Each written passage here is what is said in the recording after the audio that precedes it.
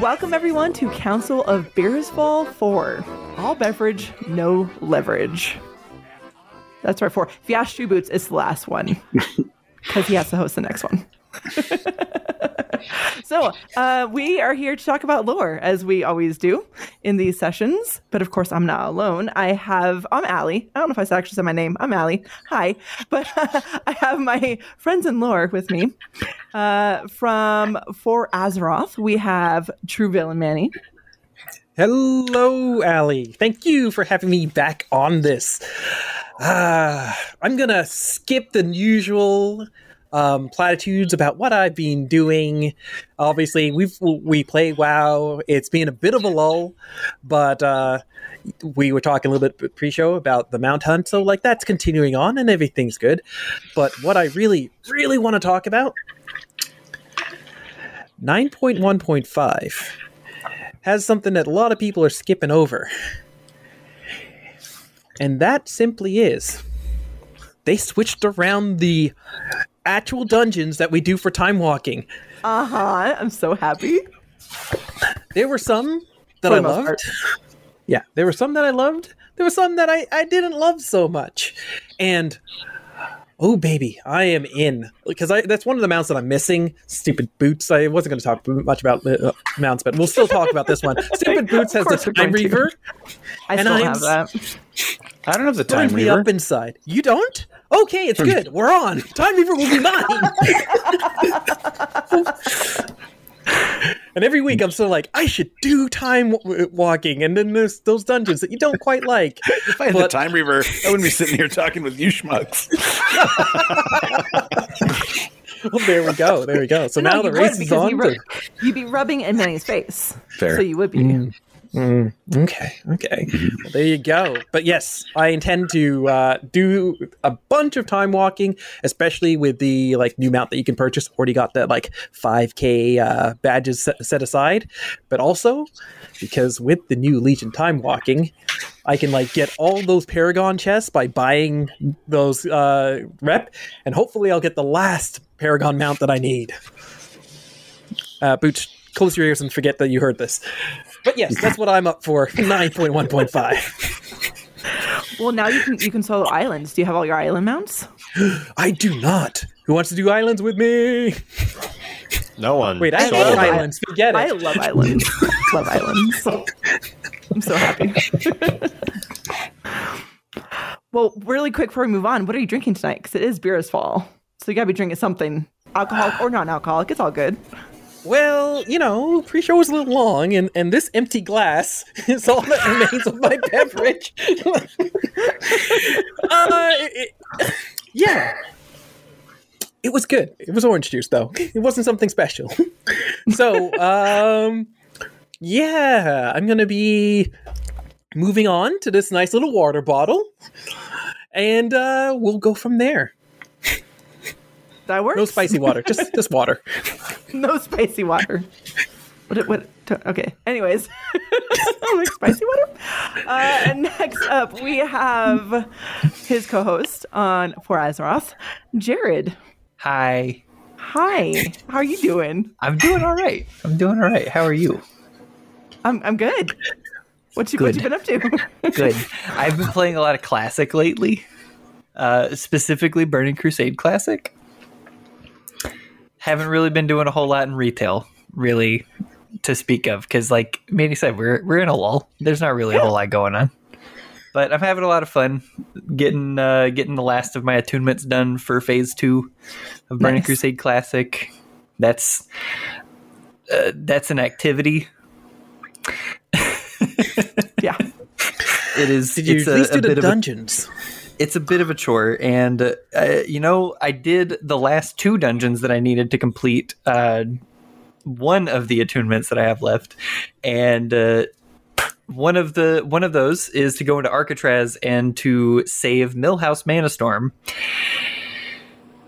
from the prison that he was in, and you have to keep him alive, and we unfortunately didn't keep him alive, so I didn't get credit for the quest, which means I have to go back in tomorrow. It's a really difficult dungeon. at level with the gear I that we remember at have. level. So, it's fine. It's fine. I got to go back in tomorrow. It's fine. It's fine. I just have to make sure that I get the quest done before Monday because that's when my guild is running Mike Theroden, and I have to make sure that it's done before we get to Mike Theroden so that I can actually get credit for the quest. And it's fine. It's fine. Everything's fine here. Everything's fine. I promise. But since this is Beerisfal, I am drinking some Captain Morgan. I'm going to try that again. I'm drinking Captain Morgan private stock. I got ahead of myself, all right? Bite me. Yeah, maybe you should slow down on that, Captain Marvin. Captain Marvin the Merchant here. Captain Marvin. It's a good drink. It's out of this world. Wow. A different captain. It's a different captain. I'm sure he's the captain of his ship. It works. Well, for the record, despite Marvin the Martian, I'm actually really proud of you for drinking the best rum ever. So It's good stuff. It's good stuff. it is. Next up, we have the Shoe Boots, who Hi, has Allie. a really great stream of his raid. Yeah. That's about all I got going on right now. Thanks for churching it up. It's good stuff. I've seen your stream. It's good stuff. There's nothing wrong with that. Boots, you're underselling it. I have seen you do the raids, and then you've done those awesome transmog farms afterwards, and you pick up some pets. Allie, I'm sorry to cut this short, but you actually introduced me properly. Could you please introduce me as Beerisfal first Keystone Master Champion, Shoe Boots? This interview is over. For those of you that aren't aware, So I'm just gonna let you do that. That's fine. For those of you that aren't aware, I am the first person before you to achieve Keystone Master in Season 2. Some thought it was going to be theirs, and those people ended up getting it a day after me, which is what we call up here in Canada second place.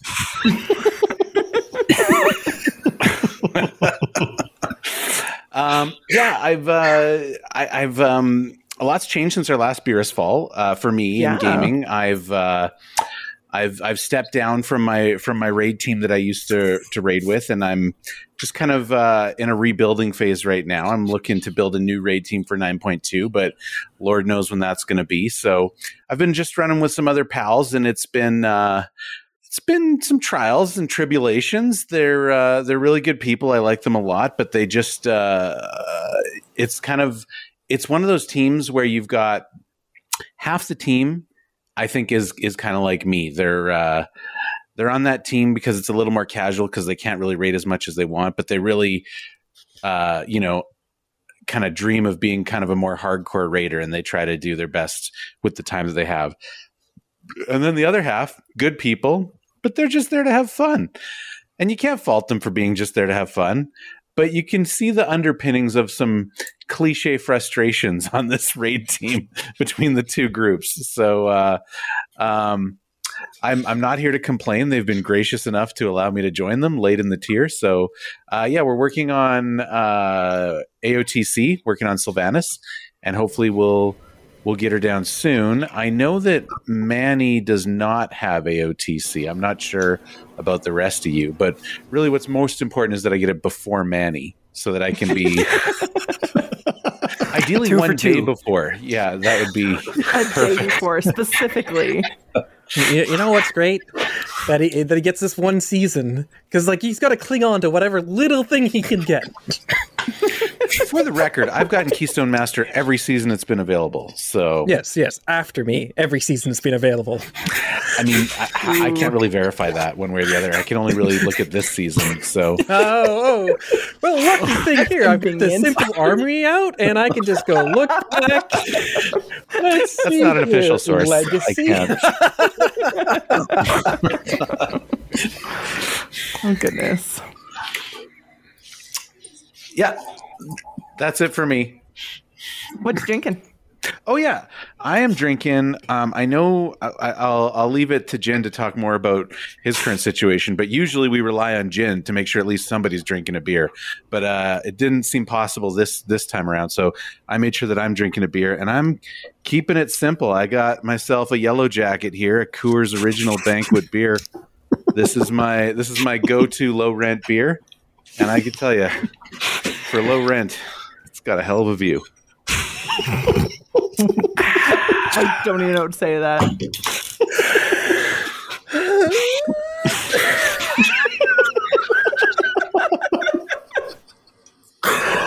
Oh goodness. Okay. Well, that's good. Thanks for that.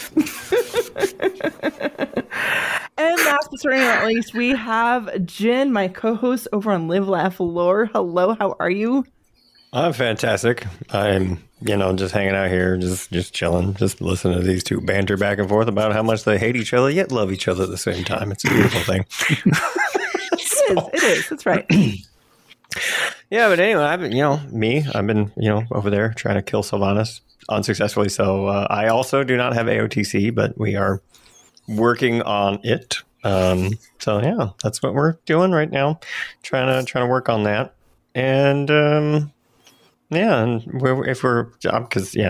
boring right now because like we talk about, there's a lull in the game. Like I'm raid logging right now, everybody, raid logging. So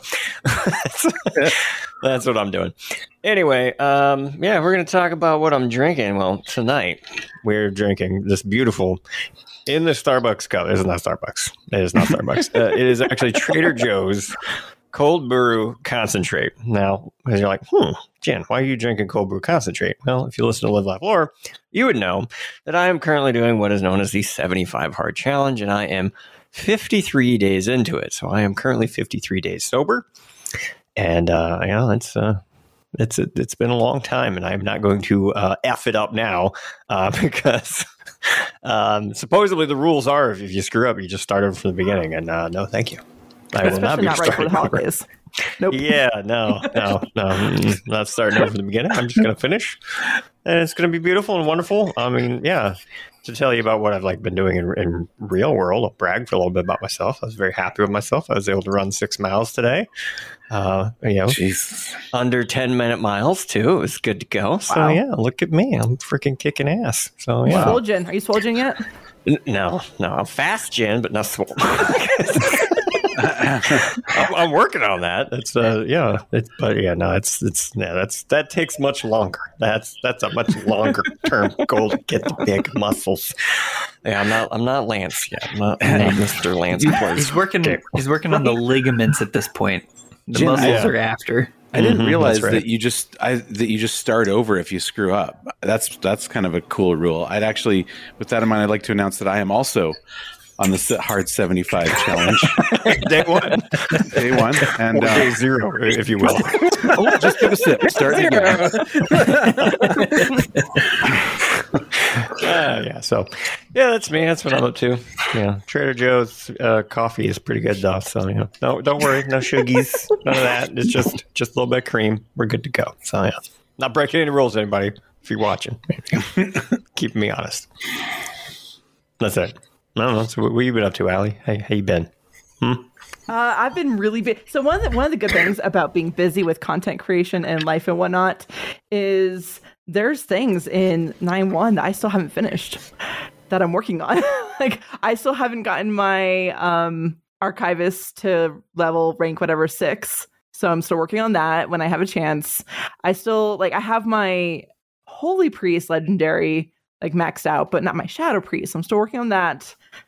And my raid team, we don't have AOTC yet, so we're working on that. We actually just Thursday, I missed one of the kills, unfortunately, because I was working on my show, but we finally downed Soul Render on Heroic, Dormazane over there. And then I logged in just in time to help them get with the Remnant kill. So we got our first 2 kills of those 2, which was awesome. And that felt really good. Nice. After weeks and weeks of working on that. So no AOTC yet, but we'll get it. But we, after you grind some bosses for a while, you just really need a win. And it feels really good. And we really needed a win. So it felt really good.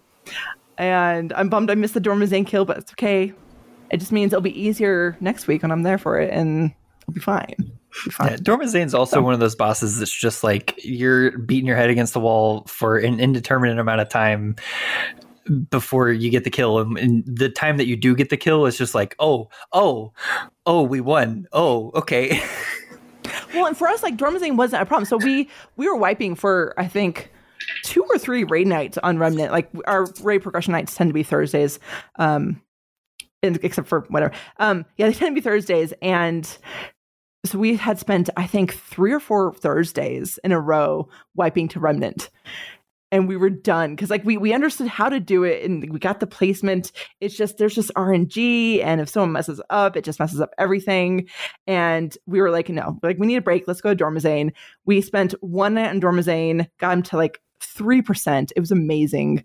And then this was only the second day of going for it, and we already got it. So that was real good. And Remnant it was really smooth. It was like creepy smooth. So I don't know if creepy smooth is a thing, but it is now. And creepy that smooth. Was us. New band name called it. Yeah, do it. It's a good name. New prog rock band. Creepy smooth. Creepy smooth. That's what the vocalist sounds like. Exactly. Well, you heard it here, folks. I'm actually the lead singer of Creepy Smooth, if you didn't know it. So sorry about that. Wow. Learned something new. I could totally see you doing that. Yeah, you did. You learned something new to that. Sounds like a band that would have an organ. Probably. I think that'd be really fitting. We have a theremin as well. Thank you. And 2 violinists. It's necessary, I promise. Absolutely. But I'm with you, Boots. I am actually drinking beer and bring the bottle, but I brought a Stein, so it's Kegger. I forget what it's actually called. No, it wasn't a kegger, but it was in a nice growler. I forget what's actually what kind of beer it is. I can tell you it's called Special Hell, and it's delicious. So my husband has a friend who just bought like part of a brewery, and he's like co-owning it, and so we went to like go like support him, and we actually brought some home, and this is. It's pretty. It might be a Dunkel. It's really good, and I love it, and I'm very happy right now. Dongle? A Dunkel. Like it's fancy.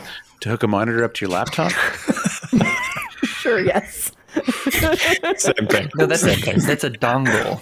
Yeah, isn't that what you said? No. We're talking about dunkles. Dunkel. It's like a Dunkin' Donut, but slightly different. Slightly. Oh, we don't have that up here. Only slightly. Okay, it's like a Tim Hortons, but slightly different. Okay. Oh, Timbits. Dunkin' Donuts, Dunkel. Tim Hortons Donuts, Timbit. I get it. Actually, what does Dunkin' Donuts call their donut holes? Like I think donut shop has holes. It's utterly unimaginative.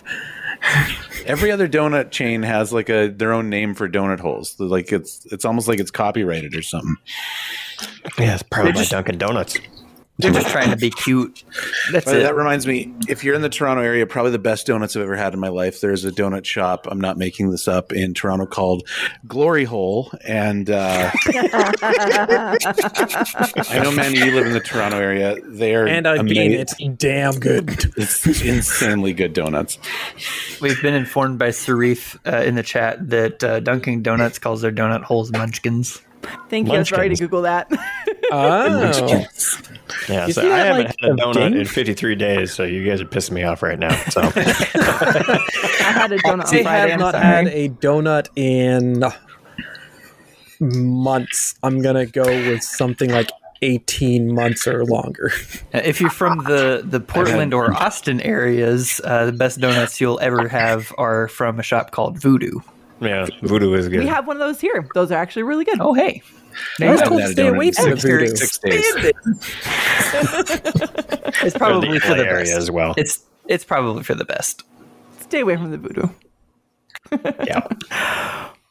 Well, I think we should talk about some lore stuff. Let's. Not donuts? Make me hungry again? I mean, we can if you want, but I would rather not torture you too much. Oh, okay. Only a little bit of torture. Okay, I need another yellow jacket, so don't say anything substantial for the next 20 seconds. Okay. Nothing substantial. Well, we can start going around and talk about things, and he's just gonna have to catch up. It's fine. It's fine. So, what I would like to know, amongst many things, is what happens to the maw now that Zoval is off adventuring? Now it doesn't have its keeper there. And I'm just going to call you guys. We're just going to go around, and it's going to be great. Wait, did you say something substantial? No. I said the first question, and you have your notes. Oh. So it wasn't substantial. Okay. So, Manny, what happens to the maw now? Okay, so there's two things that can happen. Actually, three things. The first is that without Zoval in place, we may see the constructs of the Maw become much like the Scourge was when we lost the Lich King, feral and attacking all over the place. This would be very cool story-wise, would be a great thing to throw into the patch. I'm going to say it's the least likely of the three options, because I suspect that what's going to happen is that we're going to leave the Maw behind. People can go there to do their Korthia thing if they so happen to choose, but I think the Maw is going to be left in the dust. Option 2. The power vacuum left by Zorval leaving the Maw is taken up, and they start making Maw bits, little holes of donuts forged in darkness. Donuts. And honestly, this is more likely than them actually doing anything else. So the third option, which I think is going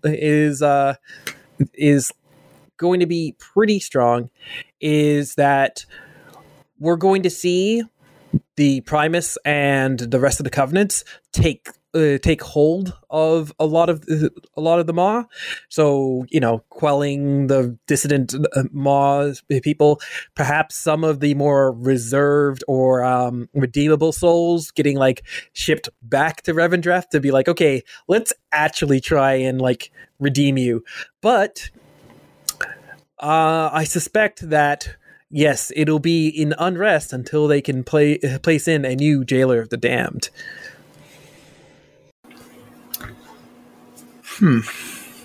So kind of like what you would see with, or what we did see with the Fall of the Lich King, where we had to replace the Lich King. Yes, but I think that the difference between the Scourge and Azeroth and what we have seen of the Maw sworn forces in the Maw is that those forces have minds of their own. They are able to act autonomously other than just going out and ravaging the world. So I think that it is going to be pockets of resistance that are led by some force commanders and stuff that haven't been killed when we sacked the Sanctum of Domination.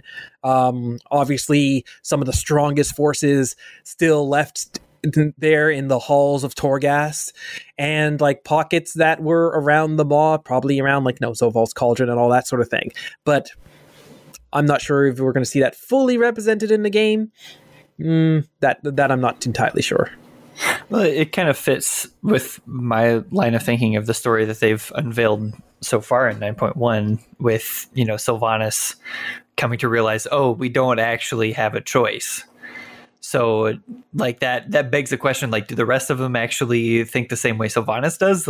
Do the rest of them think that they have some modicum of choice in how they go about their business, or are they just full on chugging Kool-Aid? What's going on with them? Because I don't really think that it's that much different than the Scourge when it comes to the Mossworn forces.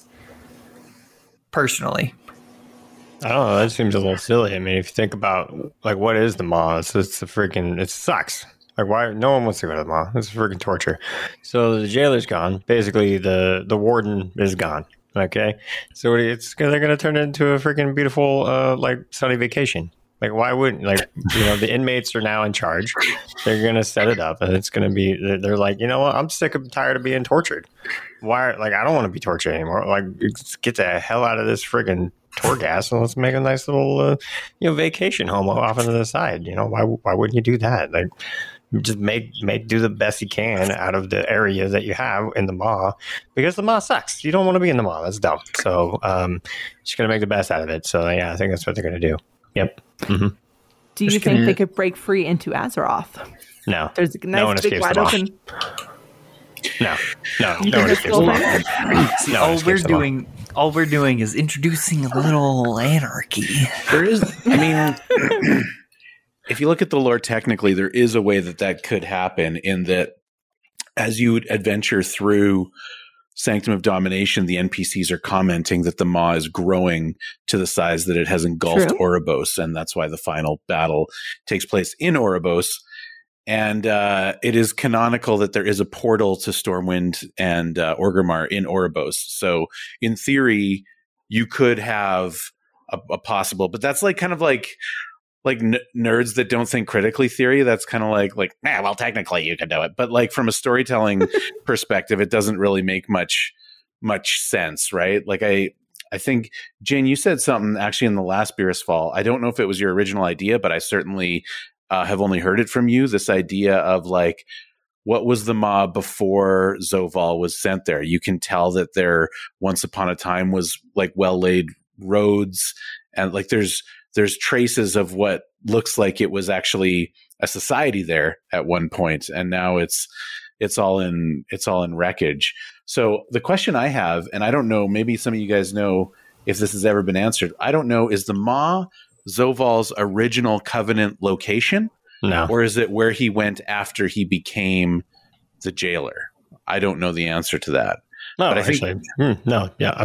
Yeah, when you said that, I was about to be like, offhand, no. But then I was like, wait, no, you bring up a great point. It absolutely could be. It absolutely could be where he originally came from, in his all justy looking armor, right? Yeah. So I think there's a couple of hints that show that it's not his original place, but it hasn't been said one way or another definitively. No, Zoval came from somewhere else, or if they had revised his realm into like what is now known as the Maw. One of the things is that you can. It has been said that the like very ground of the Maw is built from like souls that have been smashed into dust and like eventually concreted down, and like that's where the Maw is right now. But there has been connections between Zorval and the Thros, and going through with them, but also the Maw Sworn themselves. They are constructs, much like the Arbiter's the Arbiter's attendants, right? And I know we did not say this at the top, and it has been said in chat.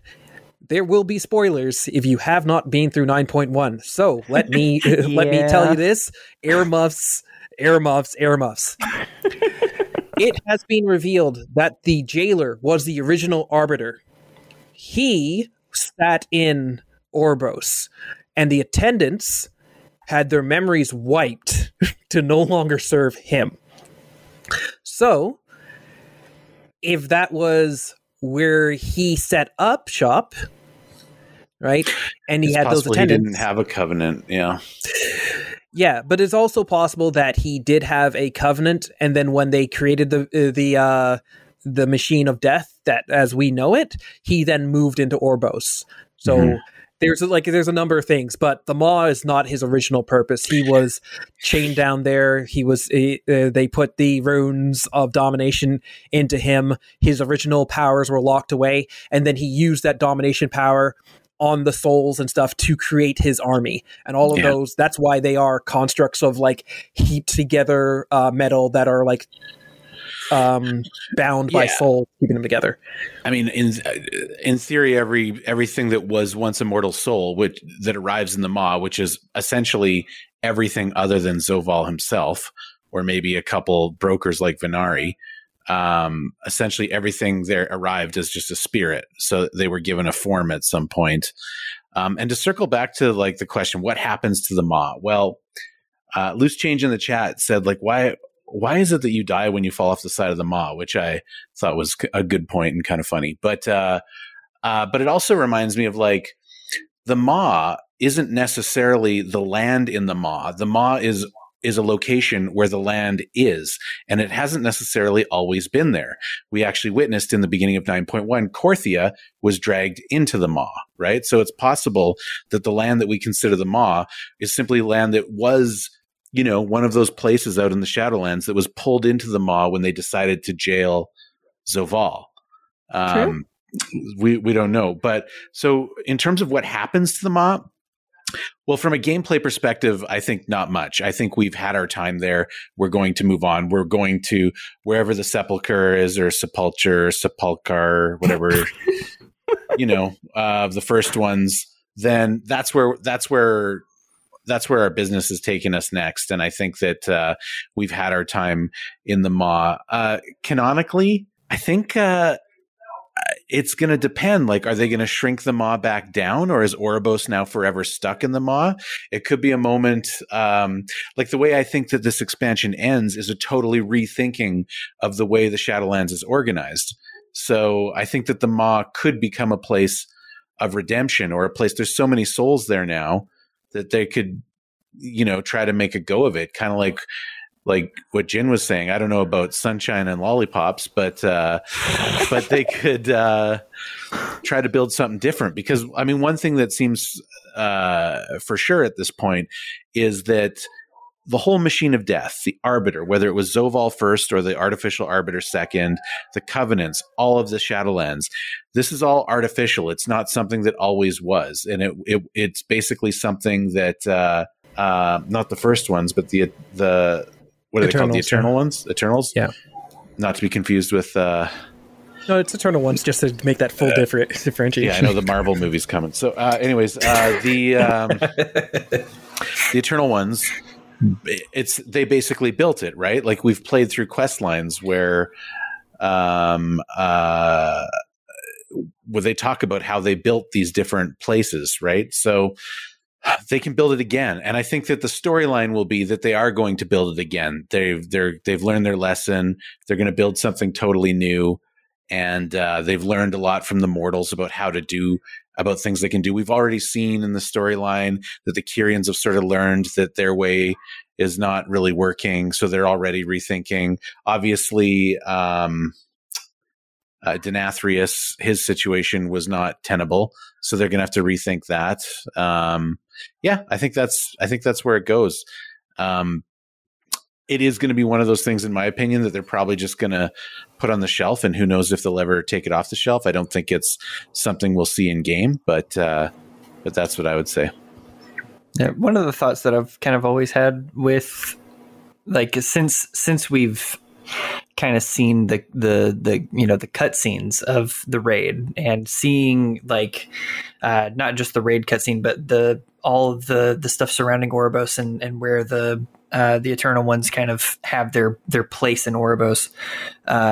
It seems as though Zoval is an equal to the rest of them, as if he was just one part of what all of them did, and all of them kind of had the role of Arbiter together, because they all have their own pedestal around the seat of the Arbiter. So that I've kind of always questioned, because of that. I've always questioned the idea that Zoval was the Arbiter, and wasn't just part of the process in some way. Like maybe took on the leadership role of everything, but I think that was probably definitely the case. But I kind of view it in the same way that the Eider in Lord of the Rings lore, kind of how you had like Morgoth, that was the one that went away, or like was against the rest of them and wanted to do their own thing. That's kind of how I view Zoval, is that they're all equal, but Zoval just wanted to do something different than what the rest of them wanted to do, and was exiled for it. Yeah, clearly, I don't think. Oh, sorry. Go ahead. I don't think that Zoval is too much more powerful than the rest of them. Obviously, they were able to work together and defeat him. Honestly, it feels like a Power Rangers thing where they each had their like sort of purpose and that they came together. But like Zorval's the leader, and then Zorval goes off the deep end and is like, yeah, we can take over, we can do this ourselves. And it's like, Tommy, no, Tommy, we shouldn't be doing this. And then you have the Primus, who is like the military guy who gets to like lead their forces, but it was a hard fought battle. Apparently they had to work together. So he did have some leverage over them. Denathrius clearly kept his loyalties close to the vest and played against both sides, but he had to have stood with them at some point in order to avoid being thrown into the maw alongside his brother. So I think that it just became a matter of numbers, and when you put them all together, and they're like, okay, you need all of our keys to do this. He couldn't make it work. Got thrown into jail, imprisoned, became the jailer of the damned. But he could have had some form of executive power as like the arbiter, where it's like, okay, your role is to make sure everybody gets their fair share, and he's just, and maybe he had been skimming a little off the top for himself, and that had made him a little more powerful. But I don't see him as like on another tier above the rest of them. Yeah, I always assumed he was on par with the rest of them, even though he may have been, the arbiter. But I don't know, just to me, because on their podium, like they all have their own little sections, right? And we see where his obviously was, and it's all like crack and crumbled and stuff. So I just immediately took that as they were all on the same like power level and level of importance. I hadn't considered the fact that maybe they all worked together to be the arbiter and he was just leading it. That's I'll have to process that one more. That's interesting. Yeah, I don't buy what you guys are selling. I think he was clearly the arbiter and he was above them all. And I think if you look at the actually floor plan of the top floor of Ouroboros, he doesn't have an equal space to the rest of them. His is high. I don't know if it's actually higher than theirs, but it's in a special spot outside of the pattern. He is their leader. Now he's not so powerful that he controls everything, because clearly they were able to overpower him. But but I would say that he was the leader. He was the arbiter. He wanted to know more about the first ones, and for reasons we don't understand yet, that was a real problem, and so they took care of him. Yeah, I mean, I think one thing that's clear, though, if you think about it, is the power of the arbiter was actually his sigil, because they were able to create they took it.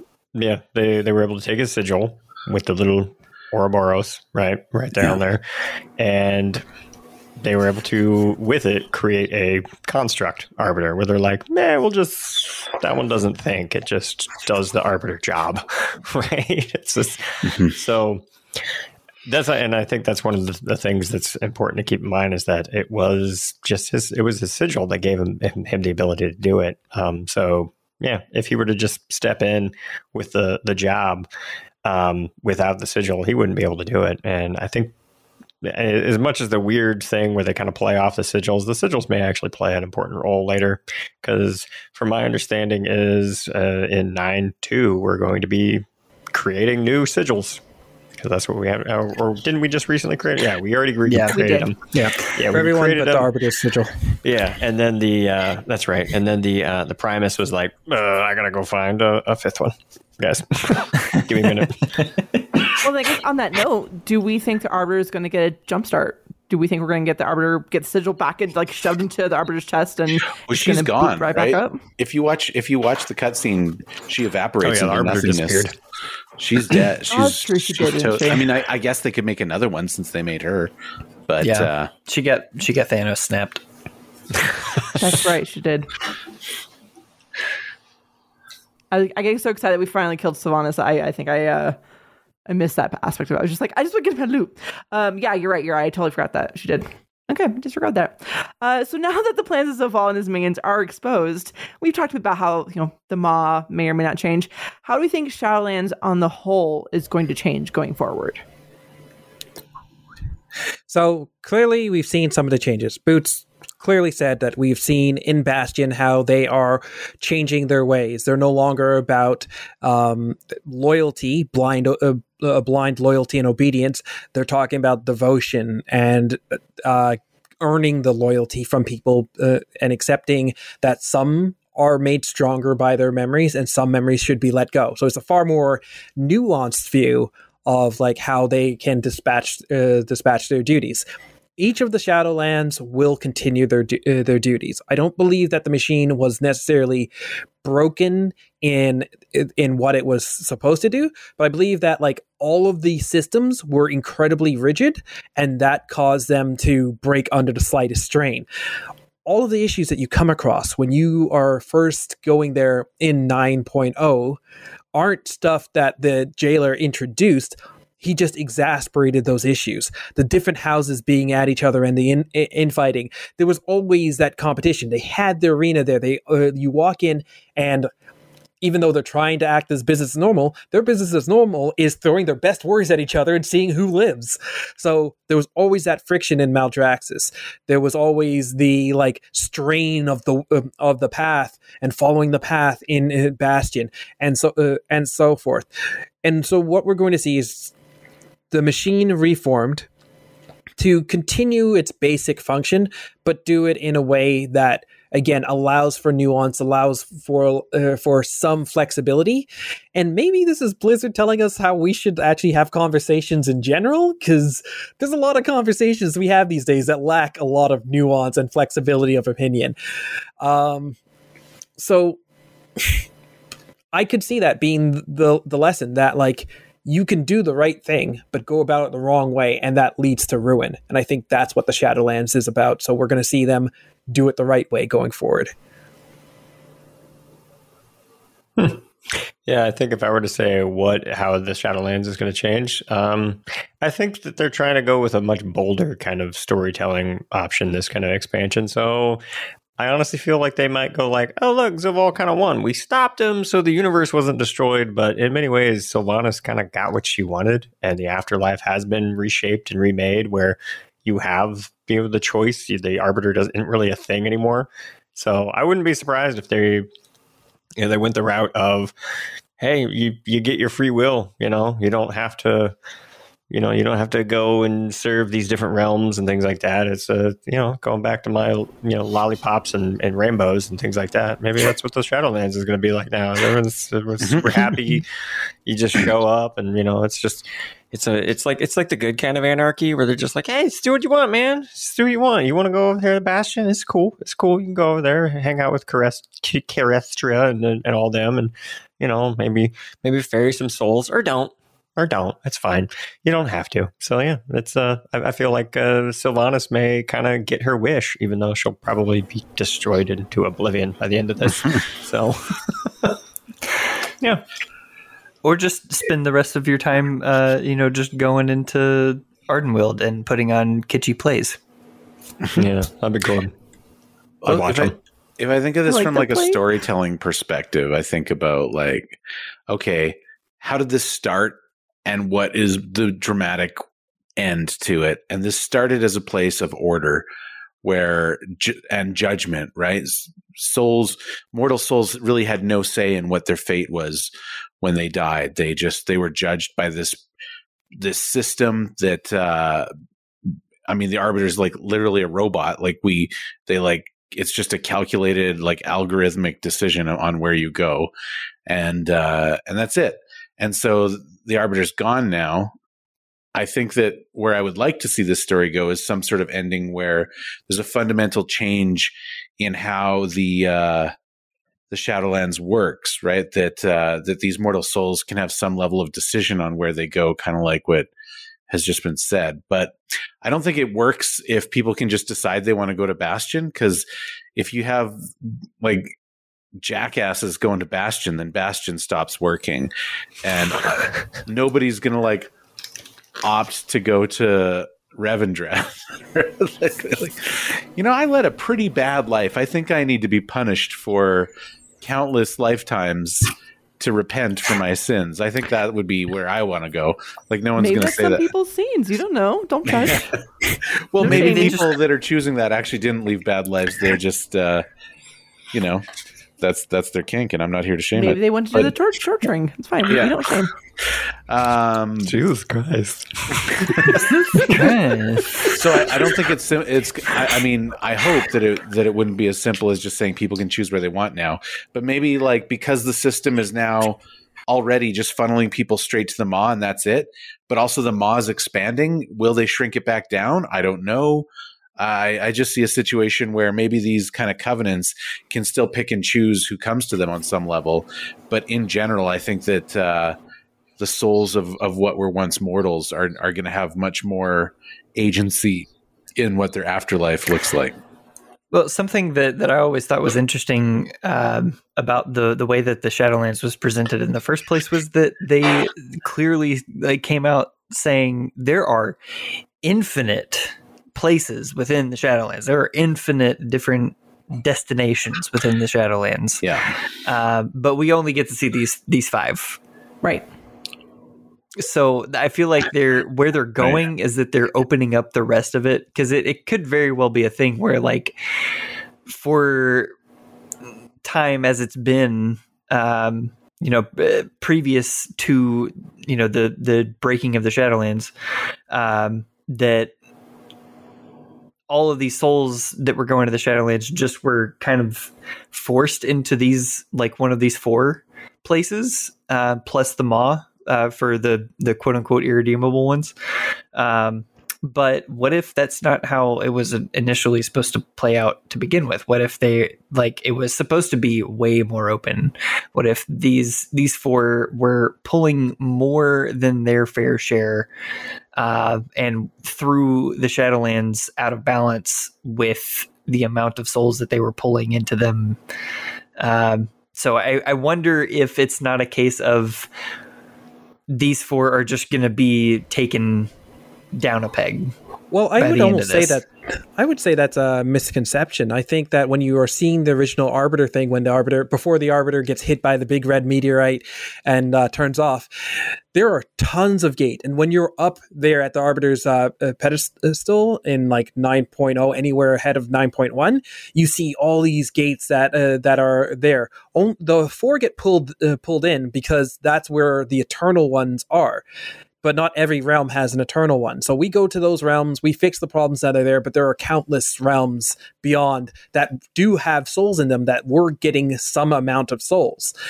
And I think that they explain this, one, as a way to show that, hey, you're not going to run into everybody who's passed, because some of these people have gone to other realms, right, that you won't visit yourself. And 2, it's so that if they want to introduce another realm later on in, maybe we revisit the Shadowlands or later in this zone expansion, it's not coming out of nowhere. There's all these gates that we can go to, and it's like, okay, let's open up this gate. No, there is no eternal one there, but there is the leader of this place, which is an ancient soul from blah, blah, blah, blah, blah. So I believe that those places were getting souls. They were getting some amount of souls. You could be right that the 4 major realms were getting the largest amounts of souls because their importance is there. But like, that's just to keep the machine running.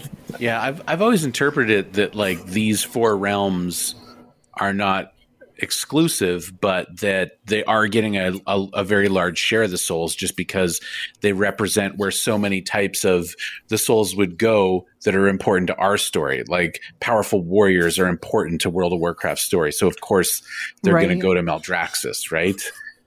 Tree huggers are important to WoW lore. So of course they're going to go to Ardenweald. But like there's other people that are not important, right? That are farmers or I mean, I'm not crapping on farmers. I'm saying like in Warcraft lore, like people who aren't heroes, people who are your average schmuck like me. And they're going to other worlds that are good for them. Like, it's infinite. So like just anything you get there, somewhere out there, there's a Shadowland world that is just like a giant ball pit and trampoline palace, and Jack Black and Christina Ricci are there. And for somebody, that is the perfect way to spend eternity. So that's where they go. Now, is this Jack Black as himself or Jack Black as? It's infinite, dude. They're both there. Okay. Yeah, that's Yeah, all remember, like that options entire exist. thing is all versions of Jack Black all rolled into one. Yeah. Yeah, you get Nacho Libre, you get School of Rock, you get them all. That's how infinite What works. about? Oh, what was that video game that he The did? answer is yes. The answer is yes, Jared. You always get it. like Rock Legend or whatever. Yeah. You I get don't that one remember. too. Whatever that is. Hey, you want Kate McKinnon there too? She's there. That's another one. All right. I'm Barack down. Obama, he's there. Cool. I don't know how to transition. Yeah. He's not dead, so I'm gonna assume So many. none So many. of these people are dead. So Allie, did you Speaking Not in of our cross out the reality, one? but if you think about the rope, there might be been another reality where Jack Black just didn't make it to give us School of Rock too. good grief. Allie, for time, did you just remove the one question that would take 2 seconds to answer? I removed the one that I thought would be the least interesting to talk about. Yes. Oh, okay. I always thought that was lame anyways. But what I do want to talk about, just really quick, do you guys think Anduin's going to come back from this? No. Do Yes. we get Anduin Yes, back? absolutely. No. Yeah. Give me the whys. Lay it out there. Oh, you want to why? The story beats have been put in there. Like it would defeat the purpose of several story beats if he didn't. Yeah, there's so much that they've set up to mine later on. He is going to come back, whether he's like a head case or if he is just like highly altered from what he was. It's just going to be so much storyline to like go through, and yeah, I don't think that they're going to be like, yeah, we're not going to do anything with that. That was nice. I got to hear the contrarian view. Let's hear it. I just Okay, I go just ahead. gotta say, I don't think that Blizzard writers are bold enough to pull a Ned Stark. I don't think they have it in them. They set up this story. It's way too late for it. But it's not a Ned Stark. It's entirely too late for that. Yeah. That's what I'm saying. Like they're not gonna kill him. They got so much riding on this one character. Okay, so contrarian view, real quick, just to get this out of the way. I think that it would be way more dramatically interesting if he didn't come out of this. If he stayed in the Shadowlands, personally. It would be unexpected, but like dramatically interesting. No, I think the experiences are going to be like a lot of good story, right? Maybe he's a harder person, and maybe he like disavows the light because he's had that crisis of faith. Maybe he is like far more quick with the sword. And he and Velen are estranged. Maybe it's great. Maybe like, whoa, son, you're way too militaristic. Like the shift in all of those in all of those relationships and where he is after the fact. That there's no way that they just leave that on the board, never to put into the game. Yeah, he's just such a core character. That first of all, it's not to say they wouldn't kill off a core character. They just wouldn't do it this way, I don't think. I think like if they're going to kill off Anduin, he needs to go ultra heroically like Varian did, and that's just not what's happening here. The books have focused on Anduin for a long time. They're building up a storyline of they're alluding that he's going to have a love interest at some point, right? Like, are they going to just abandon that? They could, but it just doesn't seem right. Like Jin's got a kitty, and yeah, I just and this is all on top of the fact that like we've got a comic from Legion that shows Anduin as an old man years later. True. Now, of course, they could retcon that, but I don't think that And they already have. they haven't removed it. I think they changed it and they changed it back. I think They is what changed to a happened. possible future.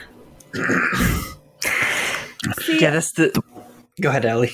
I was just gonna say, like, I've gone back and forth on this one, but I think they're already like leading the breadcrumbs of a potential Shadow Priest Anduin with the shadow tendril that came out of his sleeve and everything. Like they're dropping little nuggets here and there. So I'm actually wondering if this experience, if he does come back, but he's never the same, and this is what kind of pushes him into having issues with the void, which with the cosmic disco war down the road there, maybe that comes into play. I agree. This certainly changes him moving forward. Like he's going to be a very different character from here on out. And I can even kind of envision myself reading a novel sometime in the future of his internal monologue, thinking about everything he saw awesome. and how he used to be and how he is now. And I want that now.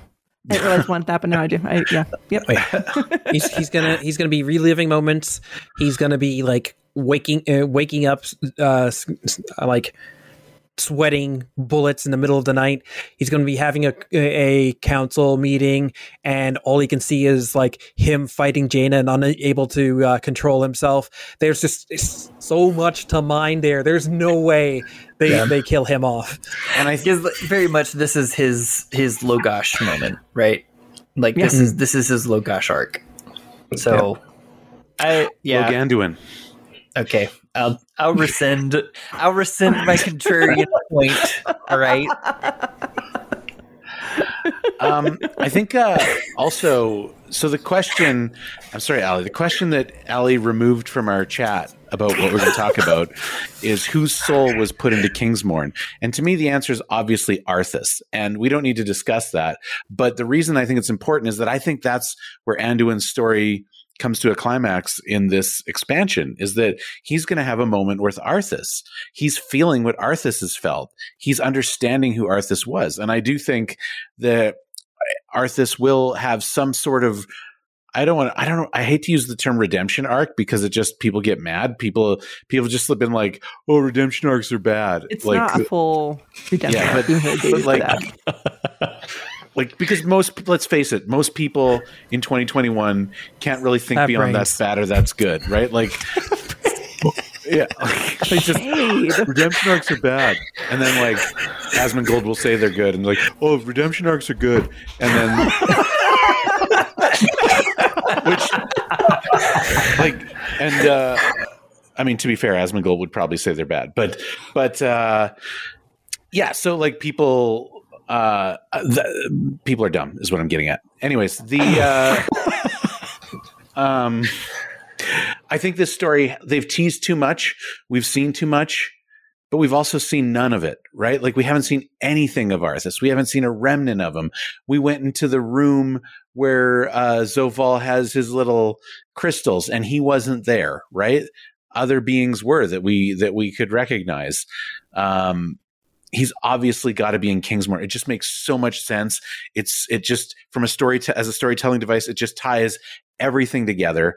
And so how does that pay off in the end? Well, I think that somehow Arthas is going to be a piece of what helps Anduin break loose and break that control.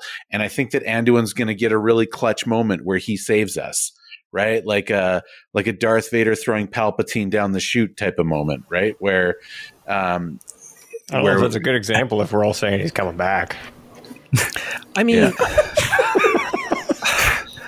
like right now I'm picturing me throwing boots down the chute, but like what I would think that would work for this is that you don't need Arthas to have a story where Arthas has had an influence. So many people in this arc have had the touch of Arthas upon them, and there are people who are being ignored that really should be jumping in. Like Kalia is sitting there just smiling, doing nothing. The sister Menethil could have a moment in this, right? Yeah, we have seen Talia, daughter of Bolvar. Anduin and her have a connection, whether they want to explore that romantically or not. And she's sitting right there. Come back to me. I think she's going to be part of it, which will lead into, because obviously those two are getting together. And that connection could be enough to like make that connection. Like, come on, guys, this is World of Warcraft. They are not super subtle.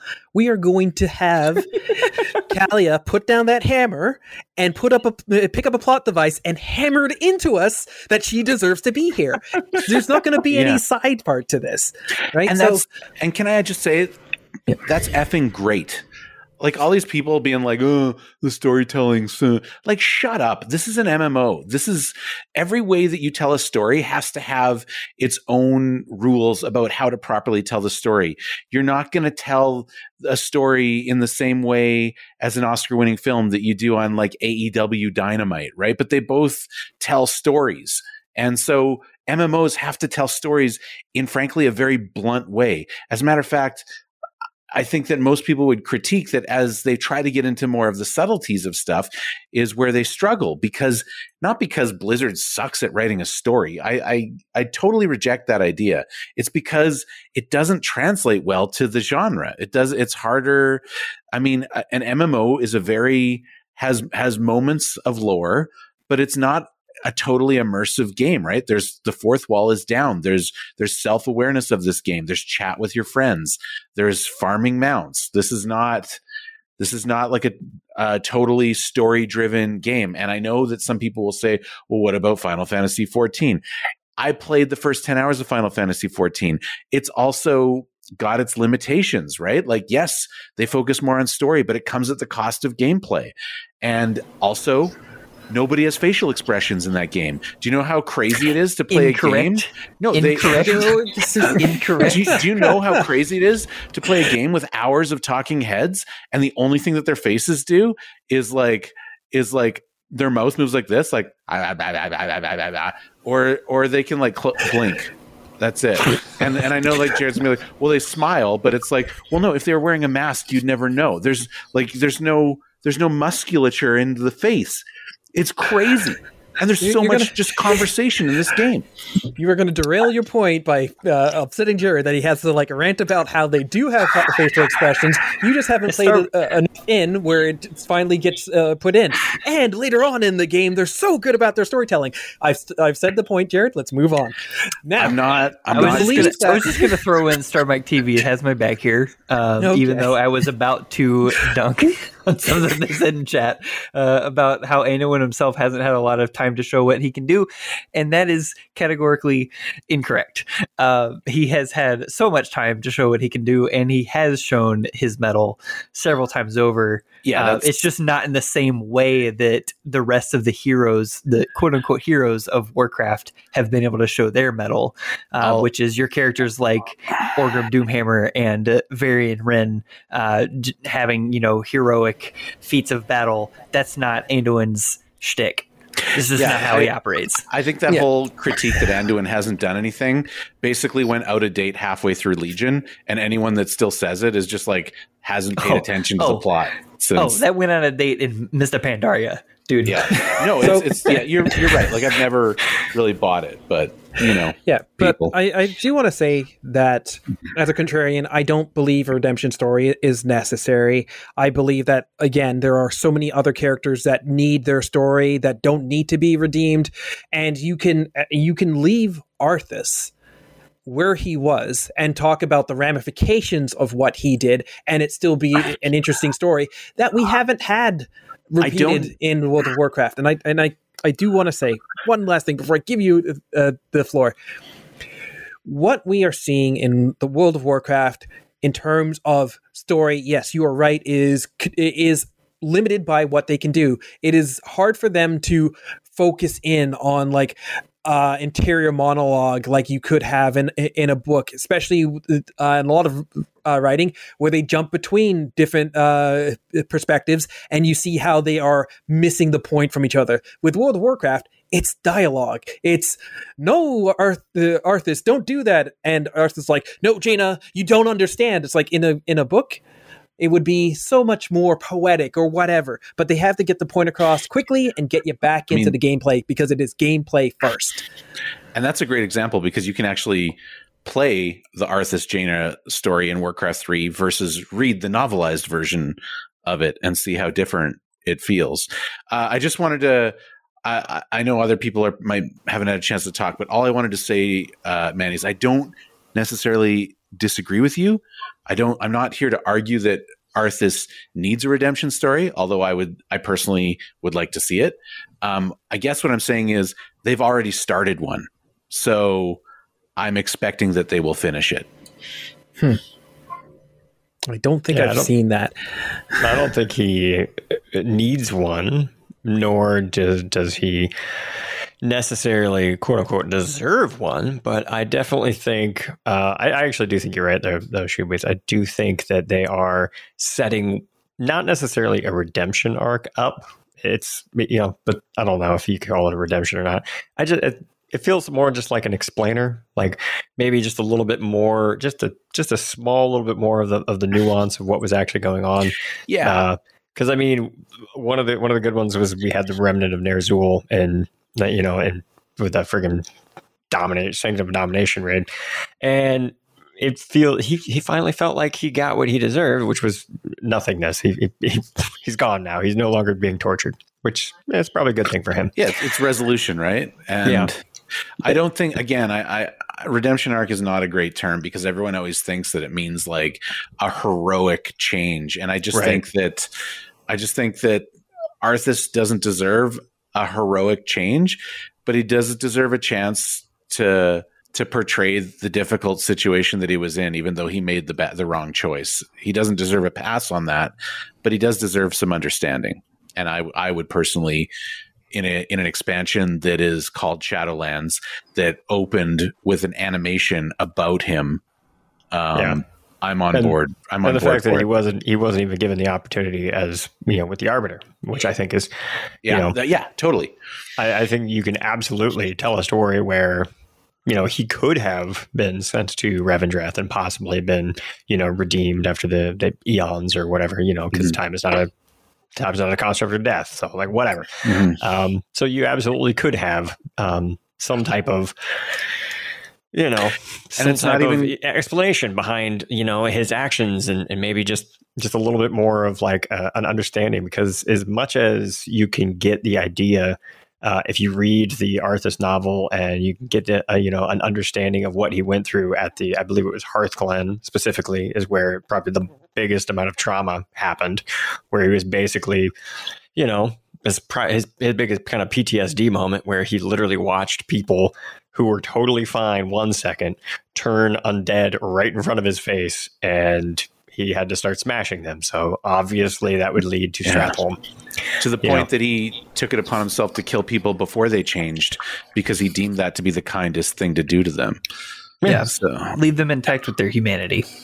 I mean, he very much had to make the morally awful choice, basically, but at the same time, in the world of the trolley problem, you can think of it as he pulled the lever. He was willing to pull the lever to kill the one to save the five, if you think about it that way, because that's effectively what he did. And it's just the only thing that makes it really bad, and the reason why it is morally reprehensible to so many people, is you have to think of it as the trolley problem, where you're pushing the fat guy in front of the trolley to save the five. That's what he did. Because so many people think that, if you physically push someone off a bridge to stop a trolley from being to killing 5 other people, that sounds terrible, and almost no one is willing to do that. But that's what he did. He killed the one to save the 5 in many ways. So, and I think it's worth explaining. It's worth at least diving into that story. And he doesn't necessarily need a redemption arc, because everything he did as the Lich King is like, okay, you went way beyond the deep end here. But, at least that first act wasn't something that, sure, Jaina couldn't do it. Uther couldn't do it, but he could, because he was the one at Hearthglen. They weren't there. Jaina didn't witness them change right in front of her face. So and if they had been, it would have been a completely different story. Absolutely. But that's kind of what makes his story interesting. And even if it was objectively the wrong choice, you can see how subjectively it might have been the right choice. Yeah. All right. Well, now that we've talked about that, from a question that I striked out of the show notes. No, which is really good. It was really good. That's why, like aside really quick, like that's why I really love doing these Beerisfal meetings with you guys, because hearing you all go off on the lore and not only speak to it so masterfully, but also just really dive in and be passionate about it is one of the things I love about you four. So anyways, we learn more about Elune in 9.1, and we know why, they let the night elves in the tree die. What is everyone thinking about Elune now, and what else do you want to know about her? Still don't have any clue as to what she is exactly. Like, we know that she's the sister of the Winter Queen. No idea how that fits into the grand scale of things, and that stresses me out so much. Yeah. Like, they answered one question and asked 10 more in that one cinematic. They're really good about that. Stop stressing me out, Steve. Come on. Yeah. Stop like it. with Elune, like that's probably been my favorite part about Shadowlands so far, is the Elune stuff that we've been diving into, because I guess the reason why is because I'm not a Night Elf main. And I didn't have that visceral reaction that so many did on Twitter. But I think the reason why I like it is because you can see the reason why I liked it, and I'll put it this way, is you can see the long game thinking of someone like Elune, because Elune realizes that, the life of all these mortal beings, they're not necessarily gone. They're not extinguished. They just happen to move on to their next life, and they would serve a great purpose, and they would, again, bring about a lot of, ease a lot of harm. You're just missing some information there, about, you're going to go straight to the mall. Oops. It's another example of an objectively wrong choice, but subjectively right choice. Yeah. With the information that she had, she made the right choice. And honestly, I think that's why they probably even, if now that we're over here talking about Arthas and calling of Stratholme, this is in many ways Elune's calling of Stratholme. She did it for a very specific reason, thinking that you're going to save the lives of all the creatures and the denizens of Ardenweald, because the whole thing was falling apart. And now that we know that she is in many ways the sister of Elune, the sister of the Winter Queen, since those two are kind of very much linked together, she knew that if basically the cycle of death fell and crumbled, and just like Erlon knew, like, he had to take up the wild hunt in the cutscene, and that's why he was able to make the same sacrifice with Ursoc, rest in peace. That's why he was able to do it, and I think that's also why Elune had to do it. In many ways, this whole expansion and story is all about the sacrifices that people are willing to take, and I'm willing to say that I think Elune made the right decision with the information that she had on hand, but at the time, she probably, in many ways, she made the wrong decision, because they all went to the mall. So that's the problem, is she was lacking information, like so many people often are. It's just lacking not communicating or something. Yeah. Why communicate? Why communicate? That's the crux of the entirety of the Warcraft story, is like, if they had just spoken, I mean, that's whole thing would have been solved. By the way, sister, it's all broken. Just don't. dramatic don't do it. storytelling in general. Is like, Yeah, that's something that I think a lot of people often forget when we're playing MMOs, is like, we have all the information as players, and therefore we assume that all of the characters in the story have all the information that we do. They don't. Yeah, They don't. I mean, that's the nature of, like you said, dramatic storytelling, because it is, I mean, what is drama? It's tension, then resolution. So right now, in the middle of the expansion, we have a whole bunch of tension, and Zoval just scampered off into the place, and now we know Elune's doing this stuff, and she was like, I'll burn a tree, it's fine. Now we have to eventually come to some kind of resolution, because there's a whole bunch of drama.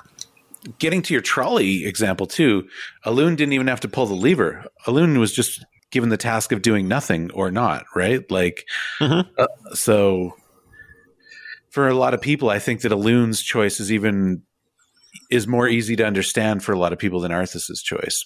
if you kind of really put yourself into the mindset of what she would have known at that time and how she views mortal souls, right? Like if you are this eternal being, you view mortality as just a single phase that is just a fingernail clipping of your entire existence, right? Like does it really matter if you're going to exist for eternity? Does it really matter if you die 20 years before your time and you just end up going to Ardenweald, where you're going to spend eternity probably just loving it, you know? Yeah, that was kind of my takeaway from it, and that's why I didn't have that horrible visceral reaction like all those night elf mains did. But hey, I can understand. It's been a while since I've made a night elf, but like I fell in love with World of Warcraft as a night elf, so that it hit really hard. Even though I was on the Horde side, playing through that quest line. I guess it would hit hard by your hand. You disgusting. Yeah, it was terrible. Still have nightmares about it. Jeez, you did it. Yeah. I mean, if you're going to give lot. a loon a pass who sat back and watched as the catapults let fire and killed all those night elves, I think by the same token, you would give the hero a pass who sat and watched the catapults burn down them. So, with a loon having more power to intervene, with Loon having more power to intervene, why would you suddenly condemn the Horde for something you just gave a loon a pass for? Because they weren't told by an eternal being that they need souls to save the universe. I'm sorry, but the Horde player didn't know what was about to happen and didn't have the ability to stop it. I'm just thinking, if we're talking about a lack of information here, I mean, you can definitely see where there's a lot more information that a Horde player does not have. And one thing he did not realize is that Ardenweald was even a thing. Right? He just figures that when they're done, and I just committed a war crime and an atrocity, and this is awful. But Loon is over there thinking, okay, well, their souls are going to move on, and then there's a purpose behind it. Horde is like, oops. It wasn't that a loon didn't have any information and just decided like, well, might as well let them die. A loon. Here's the deal: a ton of information. A loon has a later period where she can act. Right? The vaults are up in the air. That's at the point where I don't know about you, but I ain't no world shaman. I can't be like, tornado, stop all those vaults in the air. Right? I'm not some like gnome warlock that can be like, I'm gonna put them out with my fell magic. No. Right? A loon though can be like, oh, the sea rises up and blocks them. A loon has more power to intervene after the fact, including like taking those night elves and prolonging them with the godly powers, because she breathed life into things. She is like part of the light spectrum. But Ardenweald needed a ton of souls. She had reasons. And so as opposed to Horde characters. Yeah, remember, she didn't do nothing. The Horde characters, she put them to sleep. Characters didn't intervene because they didn't know what was about to go down. They intervened. They carried out the attack. No. The Horde player characters, right, were going in there to capture and hold them hostage. Right, there wasn't supposed to be that level of bloodshed. And then Sylvanas made a decision, and you don't know where the Horde player is at this time, right? And then it happens. They're making their plans to follow Sylvanas for the next 2 years. Okay, but here's the thing. What we were here to talk about. I know Jared wants to talk. Sorry, Jared really wants to say something. Let him talk. Okay.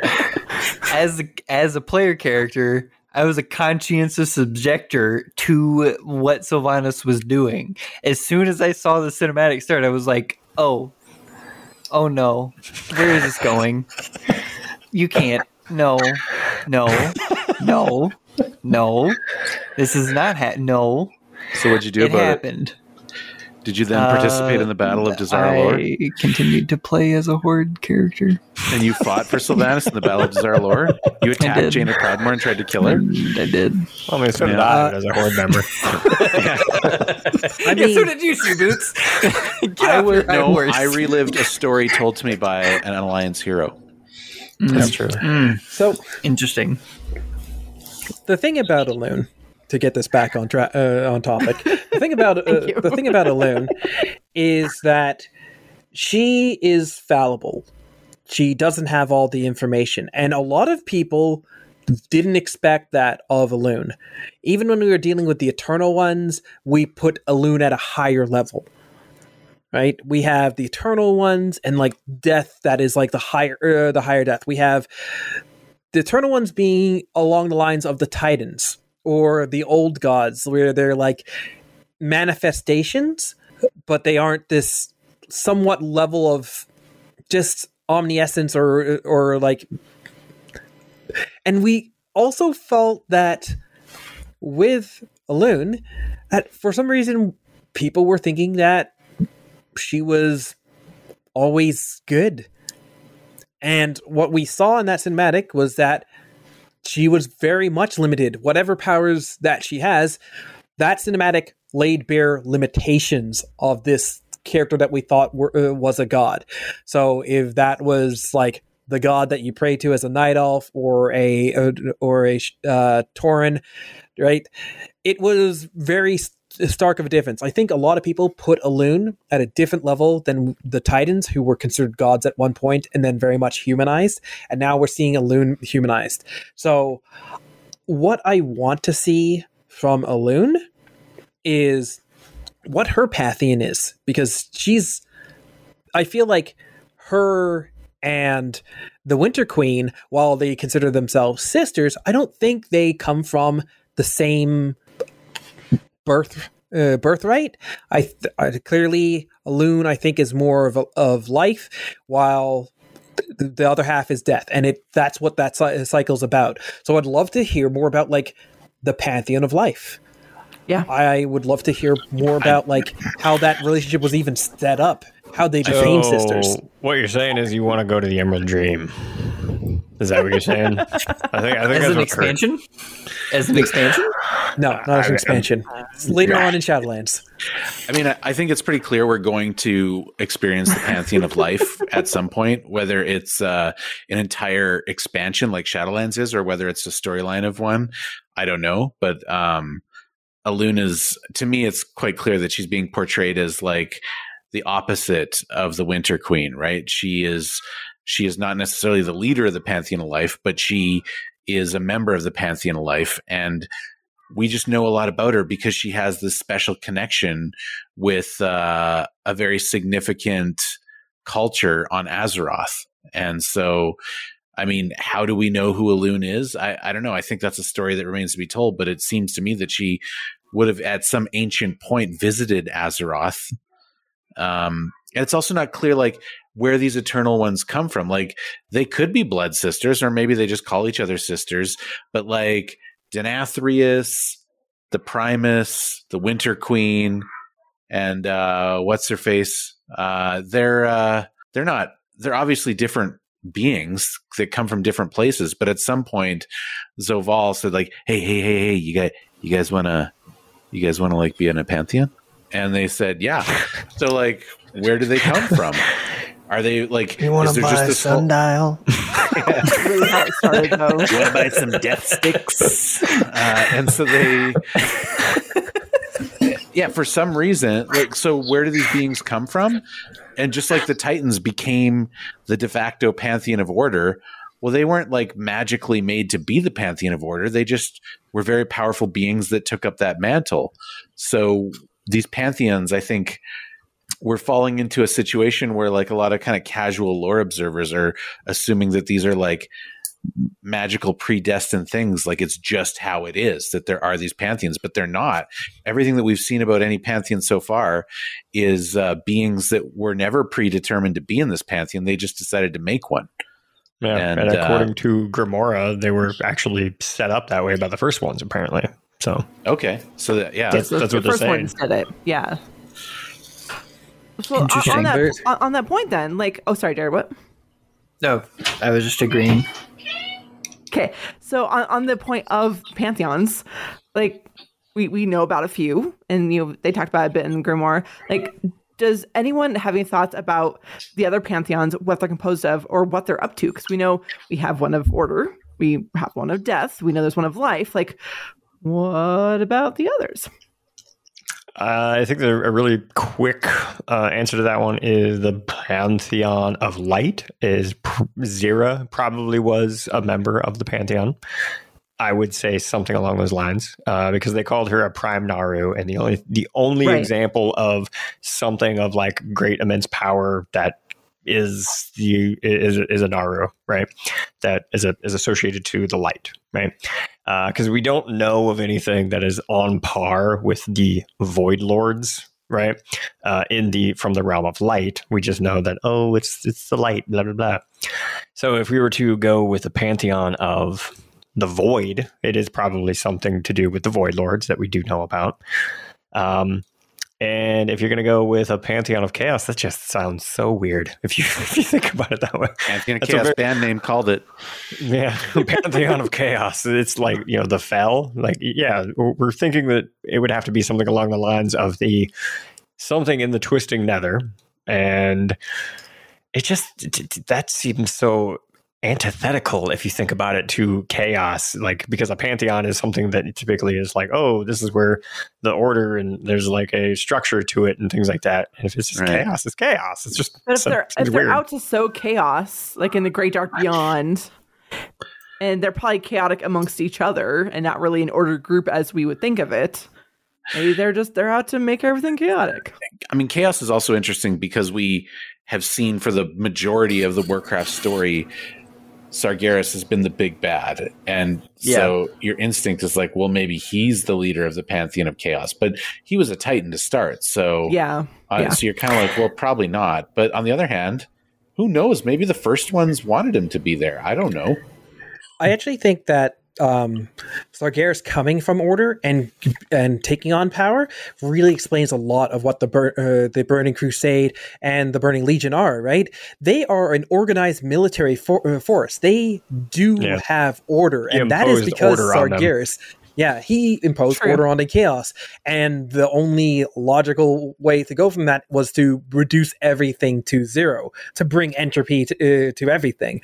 But when you look at like where chaos came before, we don't know, because who pushed Sargeras to become a being of chaos?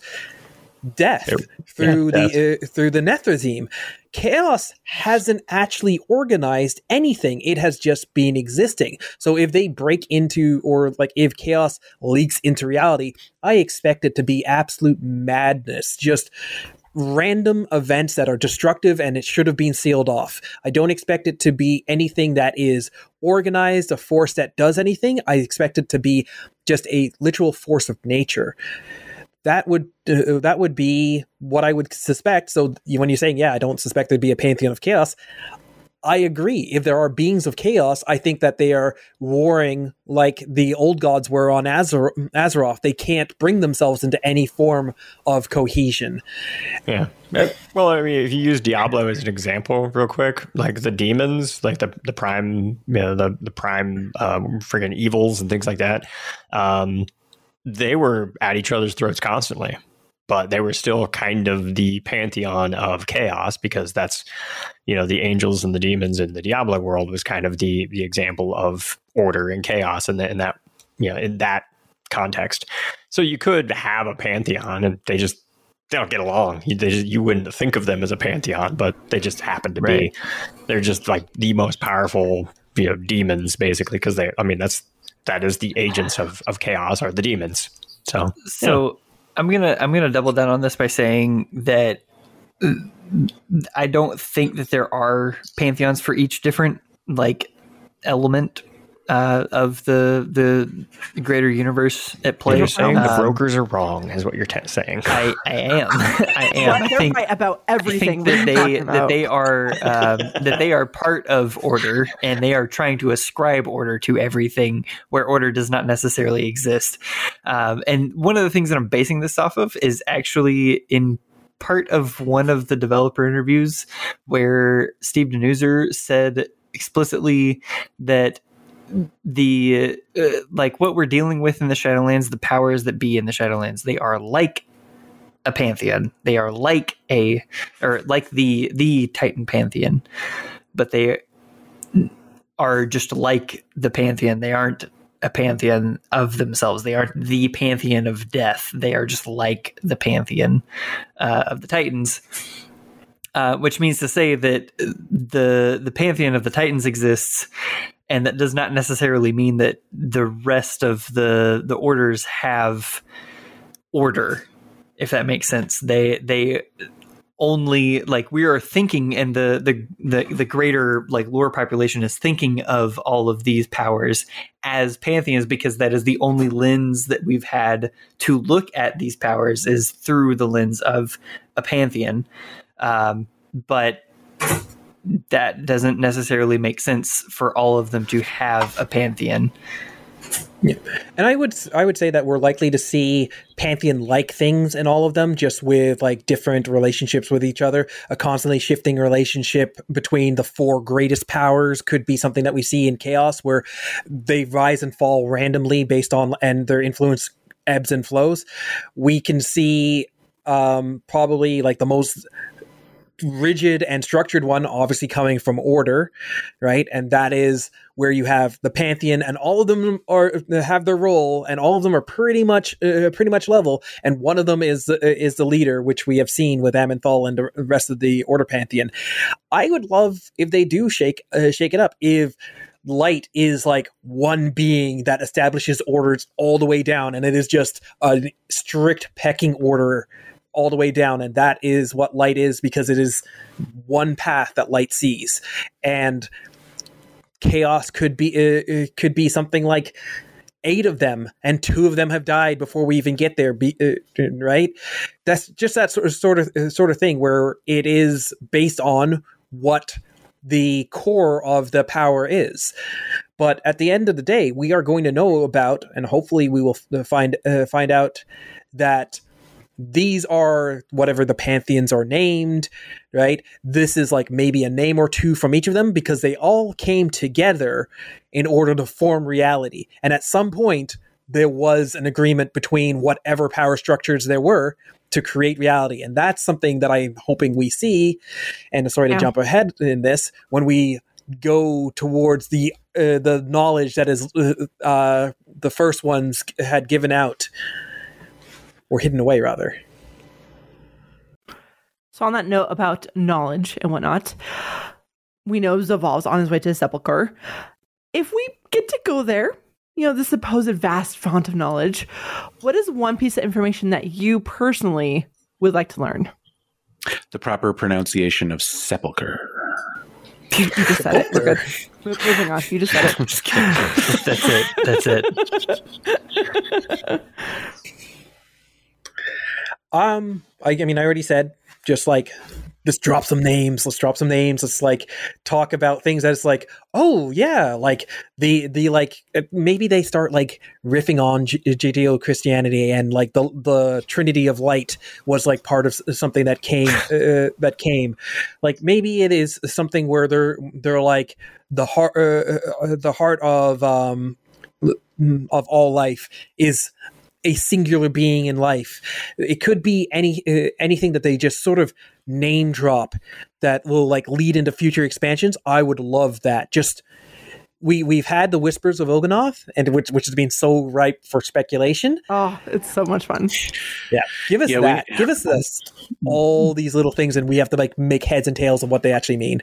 I definitely agree with you, but I also think we need a somewhat of a clear explanation about what the first ones are. I think if we're going to go like, this is something that I'm actually concerned that Blizzard might choose not to do, that they might actually leave us in the dark on this. But the way the story is going, I do feel at this point we are owed an explanation about what they are, especially if we're going to like Sepulchre. I believe it does it mean their tomb? Like, I think it means where their remains the are. Definition of it is, that's one of the definitions. Yeah. So like, we should be able to understand, we've got this, oh man, it's sort of escaping me right now because it's been so long, but those books or those pieces of text that showed up in the new dungeon from 9.1 Tazavesh, like this sort of story of that one broker that was sort of starting to unravel the mystery. Fareem. Mm-hmm. Yeah, I want some resolution to that. I think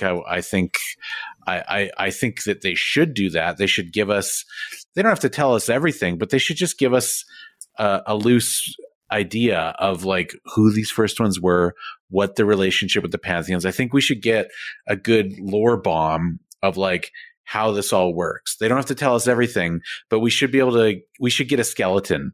And are they going to do that? I don't know. I feel like I'm actually concerned I might be a little disappointed at the end of it all. But I do think I don't think you're going to be. I think that one thing that I am really suspecting come 9.2 is that we will learn that we have to stop the Zoval because Zoval himself is mistaken. He won't get to rewrite reality. What he will ultimately do by messing with these powers is release the first ones. And the first ones, I believe, are the enemy of all reality. I believe that all the forces that we have just talked about came together, much like the Eternal Ones came together to stop Zoval and imprison him, to imprison the first ones away from from everything else, because they are the greatest. So you're saying Zoval's falling for the long con right now? Yes. That's interesting. Maybe. It's like, oh, the first one's had power, and with that power, I can remake reality into what I want. And the reason that reality isn't perfect is because it was put together real quick to stop the first ones from destroying everything or dominating everything themselves. I like that idea. I hadn't thought about that. I don't. I don't like that idea. What do you want then? Okay, Jen, what do you want then? Made. Ultimately, I do want to know specifically I'm kind of on board with what Shubut said. Is I just want to know what are these first ones, because it feels like it would be very dumb of them, very dumb to not at least give us something at the end, by the end of this expansion, because it was literally one of the very first things that we learned. Okay, number one, we learned, okay, there is a Shadowlands. We went there, and then we find this Waygate, and then it's one of the very first things that says the such and such relic or the whatever that was behind of the first ones. It's the first time everyone kind of like looked at each other and was like, "Did you just say first ones? What's that?" Yeah, right. First So ones? it's like one of the very first things. Ones. I know everyone wants them. I know everyone is very much looking forward to the 915 Moss skip, right? But if you do it just one more time, right, and you hear Zoval say, "Oh my gosh, it actually interacts with you," so why does it interact with us? What is so special about us being from Azeroth that makes us, turn on the first one, Dealey? Was it the fact that we were wearing the Heart of the Azeroth at the time? Was that it? Like, what's going on there? That's what I want to know. And not just that like, okay, the first ones were told built Ouroboros, right? That they constructed it. So why did they construct it? Did they want to have the Pantheon of Death? Like, did they build the device that allowed for souls to be processed? I think so. It seems that way. We also have like, what do you call it? Whatever the portal is that you take to get out of the Maw. It's like first one's construction. It looks sort of Ouroboros-like. But inside every Covenant sanctum, also the place where you go to swap your conduits is also of first one's origin. We also see like, one thing I thought that was really interesting was I noticed the first time I fought the Guardian of the first ones in Sanctum, he had some very unique animations to his spells, right? There's this kind of golden sort of mathematical design. And then we see that design used again in the cutscene where Zoval gets all the sigils and decides to go to the sepulcher. So like, what's that about? Is the sigils made by the first ones? Like, I want these questions answered, because I'm 95% certain that 10.0 will take us back to Azeroth and shrink the story down for a little while. And so I don't want to sit for another 2 years wondering what the hell the first ones are, I agree. Jared? So I'm going to answer a little bit for Jared before I give Jared a chance. But I think that when you have like these questions, they can be found on Azeroth. Like there's clearly a connection between Azeroth and us and the technology of the first ones. The Azeroth is a special world soul, stronger than any other world soul. Could it be because Azeroth itself has a connection to the first ones, and when it was ordered and everything else, this was something that the Titans missed. So there can be that connection, even if we go back to Azeroth. I'm not sure if the story is going to be smaller or not. I really do hope so, but I'll talk about that more later. But I really do think that I don't want us to immediately take away all mystery surrounding the first ones, nor do I want them to suddenly show up in 11.0. I really do think that there's so many of the powers at the level that we have right now with the Titans, with the Pantheon of Death. Hopefully we take the fight to the Void Lords, or like life starts going crazy, or light starts going crazy, and we deal with those before we deal with the first ones that seem to be the next level above that. Yeah, and I think if you're gonna like go with that kind of storytelling, and you don't want to go into some crazy, gigantic, massive, end game / Infinity War style of like, war, I think what they would probably start doing is focusing in on the individual areas. And I honestly think one of the big ones that they're probably going to focus on next, be it 10.0 or 11.0, is going to be the struggle between the light and the void. And most likely they're going to focus in on the light, especially with, the possibility of Yrel being another kind of like driving force out there. Because when we brought the Magar orcs, into the Horde, Yrel became very fanatical. She was the leader of all that kind of stuff. So yeah, that is what I am assuming that they're going to do, is to bring Yrel back into the story. Because honestly, Yrel is the only thing I miss from Warlords of Draenor. Only character I miss from Warlords.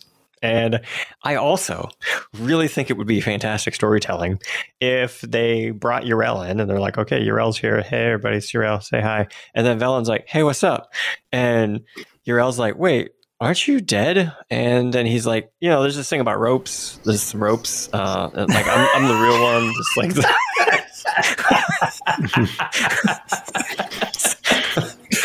Damn ropes. Anyway, I think that would be a very interesting crisis of faith for Yrel specifically, because one of the things that they actually talked about in, I think, the BlizzCon line is when Velen went through his big change in Legion, and when you watch the cutscene at the end of the the where you beat up the Titan at the end, whatever it's named, at the end of Legion Raid. Mm-hmm. Velen is like, yeah, there you go, thank you. He's just like, he finally goes like, oh my god, almost as like he let out released the stress that he's been holding on to for like hundreds of thousands of years at this point, where he's just like, okay. And so he very much changed, where he kind of thought like the light was the be all end all. And between his little shenanigans and the fun that he had with Illidan, where Illidan was like, bro, you are way too focused. You are blinded by your faith. And I think he actually realized that maybe there was some truth there. So not that Illidan isn't just a pompous ass in many times. He absolutely is. But I think he was right. And I think that's one of the lessons that that Velen could teach Yrel, is that you are blinded by your faith. That's interesting, yeah. Blinded by the light? Exactly. Mm-hmm. That's the one. That's stuck in my head now. I hate everything about the past 5 seconds. Wow. All right. This was just like 5 seconds. For a second, I was like, what was wrong with my little bit? Oh, 5 seconds. We're good. I thought it was really good and insightful. I'm sorry. No, it was incredibly good and insightful. Jared's and just fighting again, guys. We gotta. I would love to see that interaction as well. But Jared War. the only thing that I disagree with you, Jen, is You're right. I Murad understand. was my favorite character in WAD, but Well, you he's know, dead now. But ropes. yeah, he's dead. You're always missed. Ropes. You could do so many things with ropes. So many things. Oh You dear. can tie knots. You can tie Swing it around. knots. Big lasso. Yeehaw! You could climb it. Yep.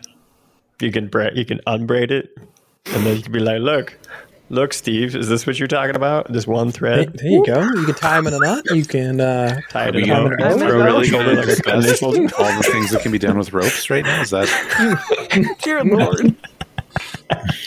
where we're at? I think that's where we're at. Yes. I'm going to hand it back to Allie to get us back on track. Beerisfal 4. We're talking about ropes. I guess you Okay. can sell it. There's a reason why I only drink a little bit of rum for this. So let's move on to another question here. 'Cause it's probably time. So we've seen now that Sylvanas is more quote unquote whole since Saval returned, a portion of her soul or whatever. What comes next for Sylvanas? Well, she's going to need a whole new outfit to match those eyes. That's first thing. Clearly. I got to be honest. I actually have no idea what they're going to do with that character. Like, I would love to come here with some like clever theory, but I have no idea what they're going to do with that character. I don't know if they're going to like imprison her, if she's still got a story to play in this expansion, if she's just in jail now, or if she's going to be a key character. I have no idea. Do you guys? Oh, I got one, but I'm going to give somebody else a chance. Jared? One of the Jareds. Redemption arc. Oh my. Redemption arc. Wow, you I'm have been kid- drinking I'm that kidding. hard Kool-Aid for a long time, haven't you? I'm Wow. kidding. I'm tired of Sylvanas. I want her to go away. Oh, okay, cool.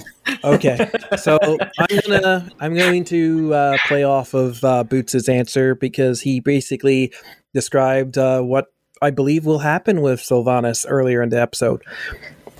Sylvanas has been trying to give people choice, break the machine where people do not get to decide their own fate. There has been this theory that, she would replace the jailer and become the jailer in the Maw. Actually, I think she is going to replace the jailer, but as the arbiter. I think that at the end of it, where she has been rendered whole, it doesn't change who she is. She is just not stuck in that moment, is what was said of oh my god, Uther, right? Uther was stuck in a moment. He was like unable to move past something and was going about things the wrong way. Similarly, I think that that's what's going to happen with Sylvanas, that she will still want to have some level of determination given back to everybody, but with her soul like rendered whole, she won't be as extreme or as single-minded as she was before. And her becoming an arbiter, where she has to like see where these people and the balance of their lives should send them, and maybe add in some level of determination where it's like, listen, you can go to Maldraxxus because you're a warrior, or you could go to Bastion because you did serve a higher power.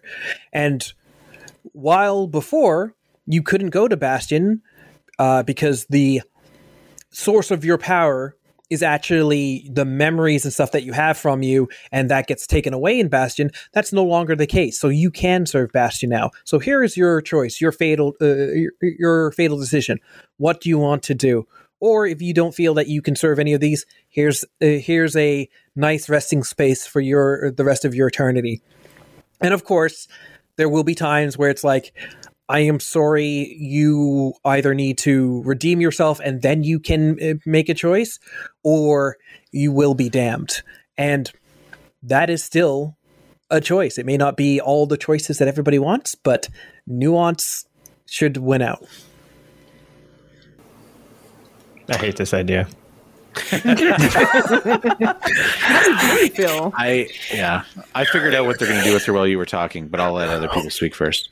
Well, I was just thinking about it. I don't know, making her be the arbiter. Not that they wouldn't do it. It just feels about as satisfying as sticking Bran on the Iron Throne. Like that. It's just, you're just like, really? Okay, all right, cool. You're just like, you kind of left feeling like, is that it? You just made her the arbiter, and then didn't she like want to like give people choices? What are you going to do? Just like back up all the souls, and as they have these long drawn out conversations, like, well, where do you want to go? Like, I'm not going to tell you. Like, you tell me. Like, so, and all the souls are like, would you hurry up there? Like, come on, where can I go? It's not perfect choice, and I believe that like she'll be endowed with the power to like, speed it up a little bit. No, well, I mean, like I say, time is not a construct of death. So I mean, it could be instantaneous. You never know. So I'm just not gonna. It doesn't matter, because the end, it happens however they want it to happen, because it's all made up, and they just said, cool. So I don't know. But really, I'm kind of curious to, what Shub would say, what he thinks is going to happen to the character, because I was right there with you. I was like, I don't know. I don't even know what Bolvar wants to do with her. Like right now, like she's just like locked up right now, I guess. Boots. I think that's Oh, your you want me Boots. to? Okay. Well, I was thinking to myself, hey, Bootsy, get your thinking going. And I was thinking, I don't know what they're going to do with this character. And you know who else probably doesn't know what they're going to do with this character? Blizzard probably doesn't know what they're going to do with this character. So what would I do if I didn't know what I was going to do with this character? What is the one thing Blizzard always does when they don't know what they're going to do with this character? They put him on the shelf. I think Sylvanas is going on the shelf. They're going to come up with a storyline of like, well, she's going to somehow participate in helping us in the end. And there's going to be a situation kind of like with the deal with Illidan at the end of Warcraft 3 of just like, well, you helped us, but you're an ass. What are we going to do with you? Just get out of here. And she's going to like, through the sepulcher or something, just be like, she doesn't even know what to think anymore. Everything that she thought, everything she fought, she knows she was wrong, and she feels very guilty about it, but she also is Sylvanas. She's going to just go through some portal somewhere and just think about what she's done. And then we'll hear from her in like 4 or 6 years when we're all excited, when we're all not sick of her anymore. That's what they're going to do with her. And they'll come up with something super awesome, hopefully, that makes us super excited about what she's been up to since we last saw her.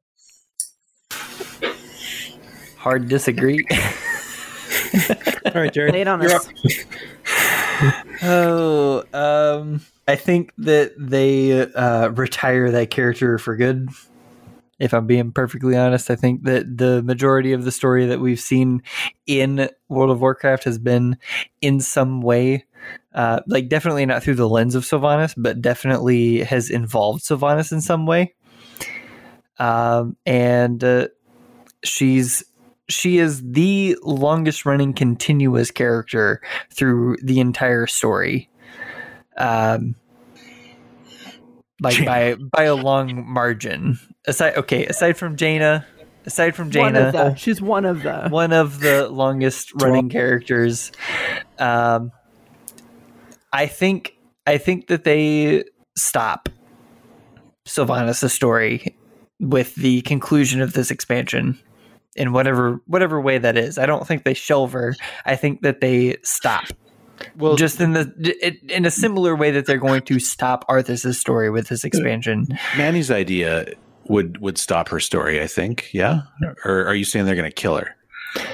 No, I don't think so. It doesn't necessarily stop her story that she becomes the arbiter, right? Like that she becomes this thing. Like she definitely still has an influence on the way that the story could play out of the entire universe. Like leaving her in, some capacity in power, in control of something, leaves it open to where she can have influence on the story in some capacity. I think that they don't leave any room for any of that. I think that they do something that has her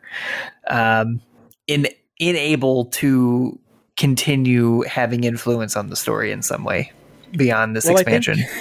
I think my idea for a story does that. She's eternally busy. She can't leave. She has to constantly deal with these souls, or the entire machine of death breaks down again. It is effectively putting her in the on the shelf. And I want to go to what Adam was saying, where it's like, well, how many characters can you give this Illidan treatment? Illidan died. Flat out just dead. We killed him. Done. And then they decided to be like, yeah, let's bring it back and be like, oh, like he made the hard choices. You may not have agreed with them, but he made the hard choices. He's not that big of a bad guy. And they did a kind of redemption arc. It's sort of why we didn't want that with like, oh, we're bringing Arthas back and now he's kind of getting a redemption arc. Sylvanas could fit into that thing, but I think you can have a arc that is along the lines of what Boots was having, where she doesn't need to be a hero, but she takes on the heavy burden as like a penance. She's like, I've ruined everything, right? Somebody needs to take this place of the Arbiter. It's like, fine, you can do it, but we are going to chain you to that duty. And they etch in the runes, and she becomes an effective arbiter. But she at least gets to give some modicum of autonomy to the souls, so that fulfills what she wanted, where we do have some freedom of choice at the end.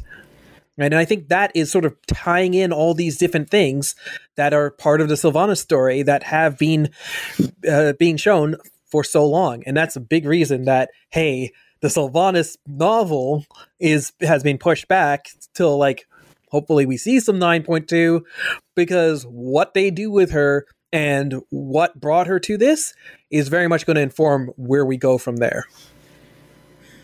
Like, I've gone back and forth between something similar, where she's going to end up staying in the Shadowlands as some part of big plan to keep everything going, give people the freedom of choice, because that's been one of her drives.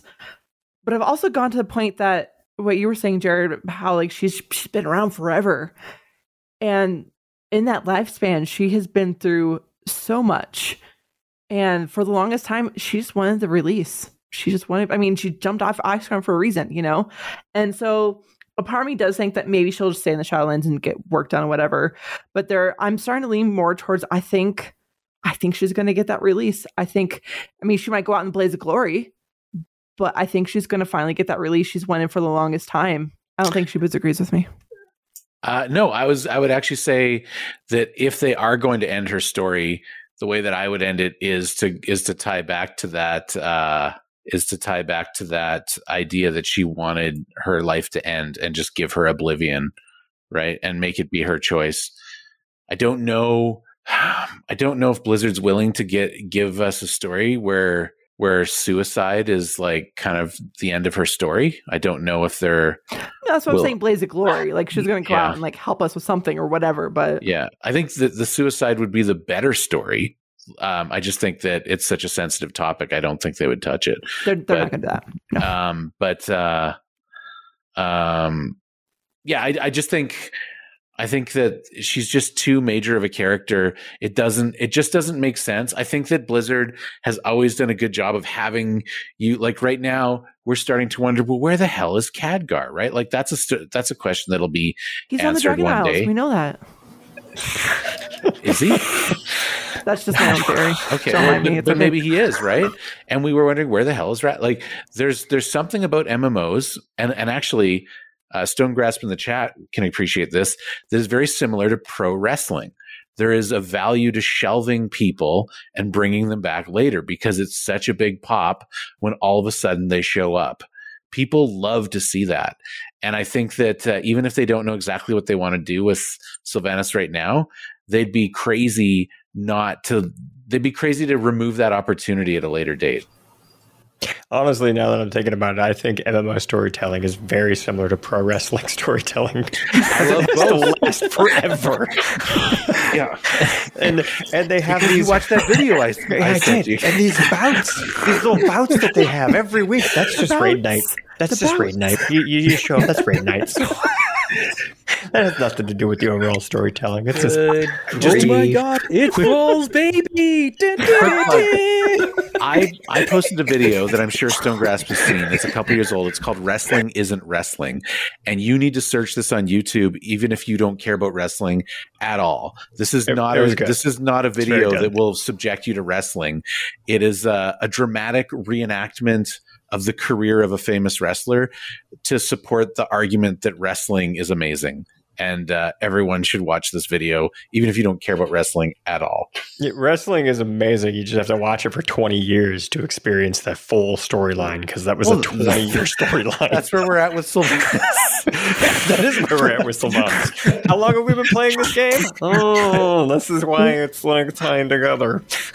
Yeah, she's getting a little old. I feel like they need to heel turn her. Yeah, maybe she's just going to start working for corporate, and now she's going to decide, she's going to be the arbiter. She's working for corporate. She's the corporate banshee queen. Wow. This night took an unexpected turn. Mm-hmm. Just like wrestling. Hey. Well played. Well played. Yep. Next raid, Hell in a Cell. I'd play that. That's beautiful.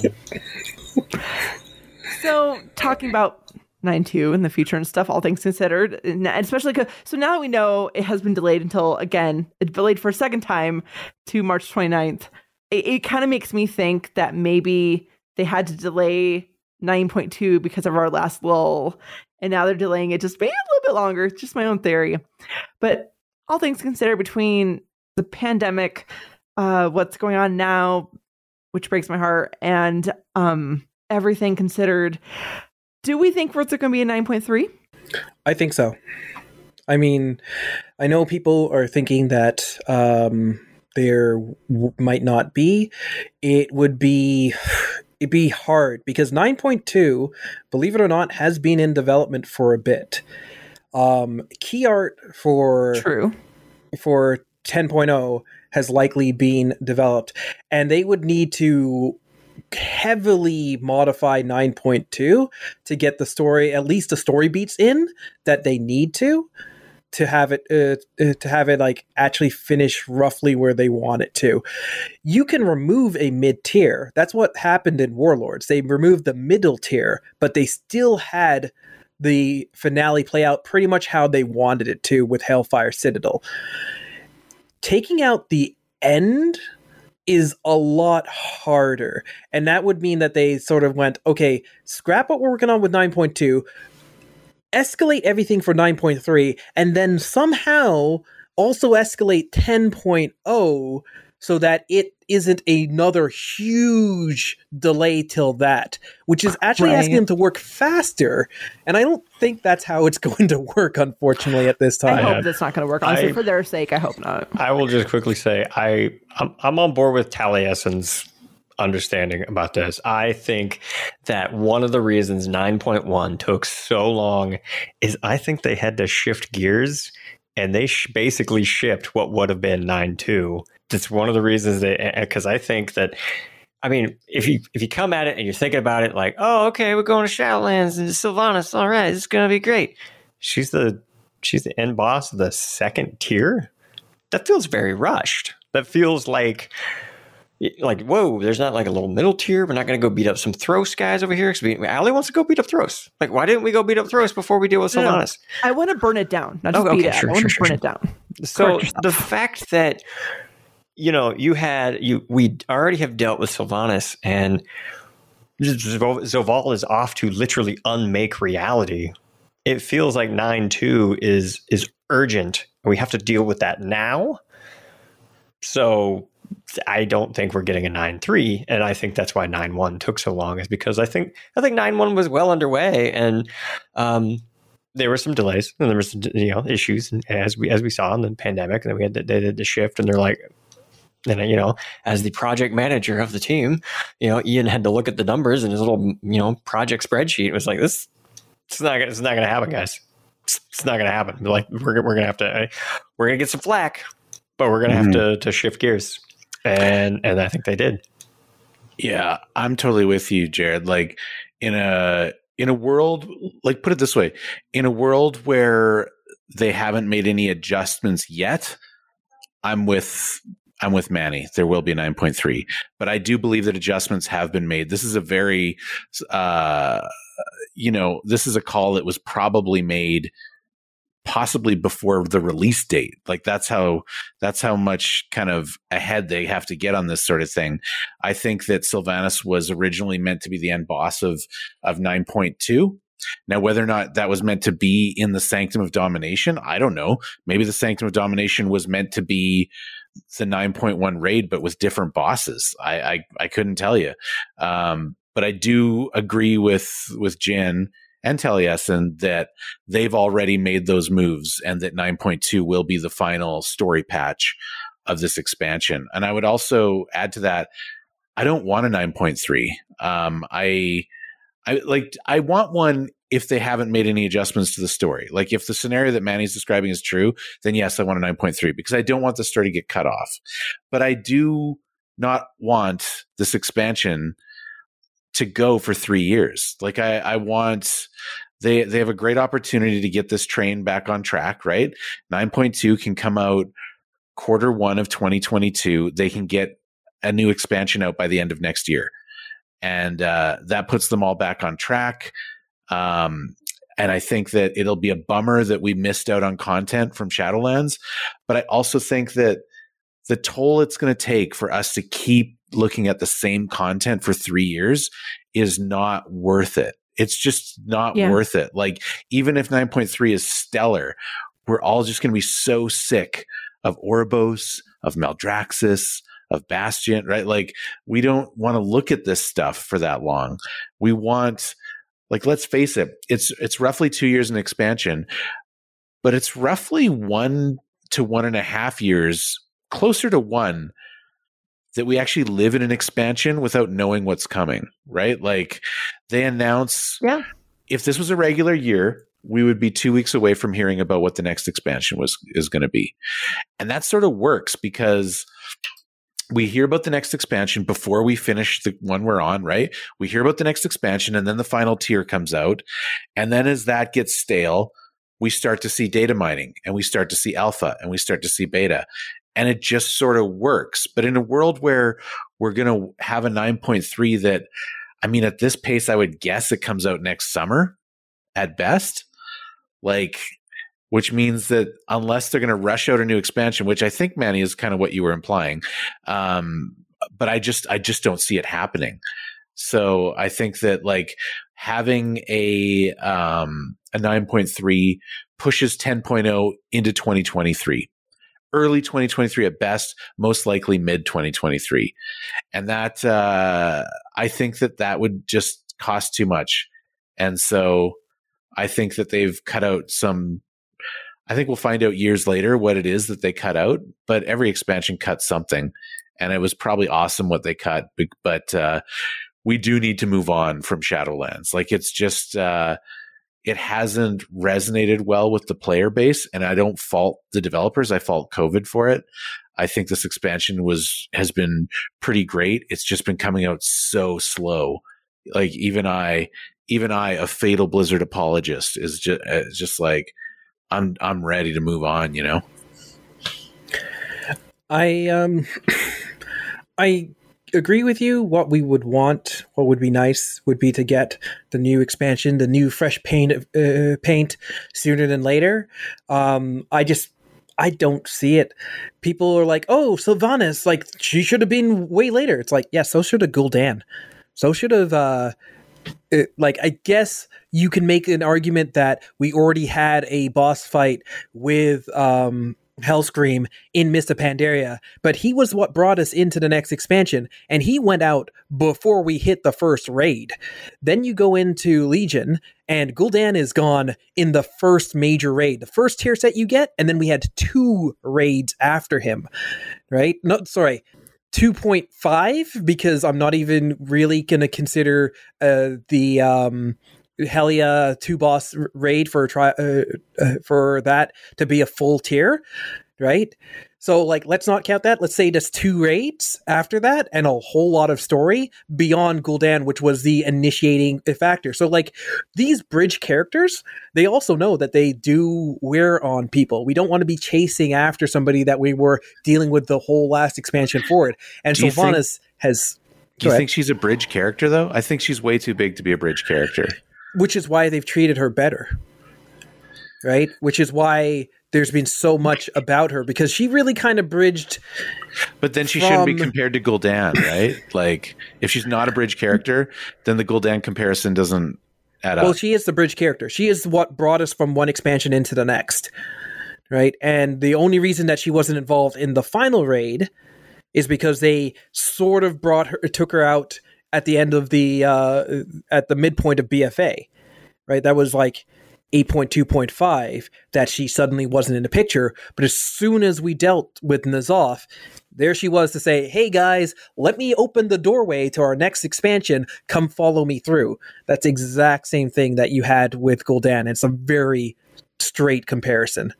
She might be treated better because she is a more prominent character, but she's still serving that purpose. And I actually dislike that they keep doing that same character arc. I think they need to stop that. I think they have stopped it, which is why I don't see it that way. So, first boss in Legion. That was Xavius, correct? Depends how you look at it. It depends how you look at it. Yeah, Xavius would be the answer, but also would be Legion, the intro raid, right? Legion was a different era of raid design when they used to do an intro raid. They used to do 3 tiers in an intro raid, but since BFA, and assuming that they have a 9.3, which was probably their original plan, they don't have an intro raid anymore. They do 4 tiers, right? So, well, the intro raid is always considered a tier by itself. No, it's not. Traditionally, no. There was no tier gear. There was no tier in Emerald Nightmare. There was no tier in Mogushan, the intro raid to Mists of Pandaria. There was no tier in the Ogre raid, the intro raid to Warlords of Draenor. The tier always enters in the second raid. That was the norm all the way up until Battle for Azeroth. That's because they scrapped tier gear. Yeah, they got rid of tier gear. Yeah, they scrapped tier gear, but like you also, like when you're looking at your Mists of Pandaria comparison, you have Mogushan that had a 6-week break into Heart of Fear, which then jumped into Toes, right? Terrace of the Endless Spring. Yeah, Heart of Fear and Terrace. Our next tier. Heart of Fear and Terrace are the first tier of Mists of Pandaria, right? But Mogushan is the first raid of Mists of Pandaria. Yeah. And Blackrock Foundry is the first tier of Warlords of Draenor. But the gear differential wasn't that high. Ogre McBumshow over Highmall, is the first raid. Yeah, I always thought of the first raids as like the 0.5 before. And they usually, back in the day too, if you go back and watch those BlizzCons, they would generally announce those first 2 raids when they announced the expansion, right? Like when they announced Legion, they said Highmall's going to be the first raid. The first major tier will be the Nighthold, but we'll talk about that later. For now, we're going to talk about Highmall. Like they would announce the name of that raid that's not actually coming out with the release of the expansion. So it's a total shift as of Battle for Azeroth in the way that they release raid content. And I think that shift also represents a change in that bridge character. Gul'dan, his purpose was to die, right? He played a storyline, but then he died and he's done. And that's it for him. But he also wasn't in the first raid. Like he was in the second raid, but the first tier. But he was in now. But like, yeah, I mean, the point remains, right? Like that his story, he as a storytelling device, his point was to like be a catalyst of the next problem and then to die.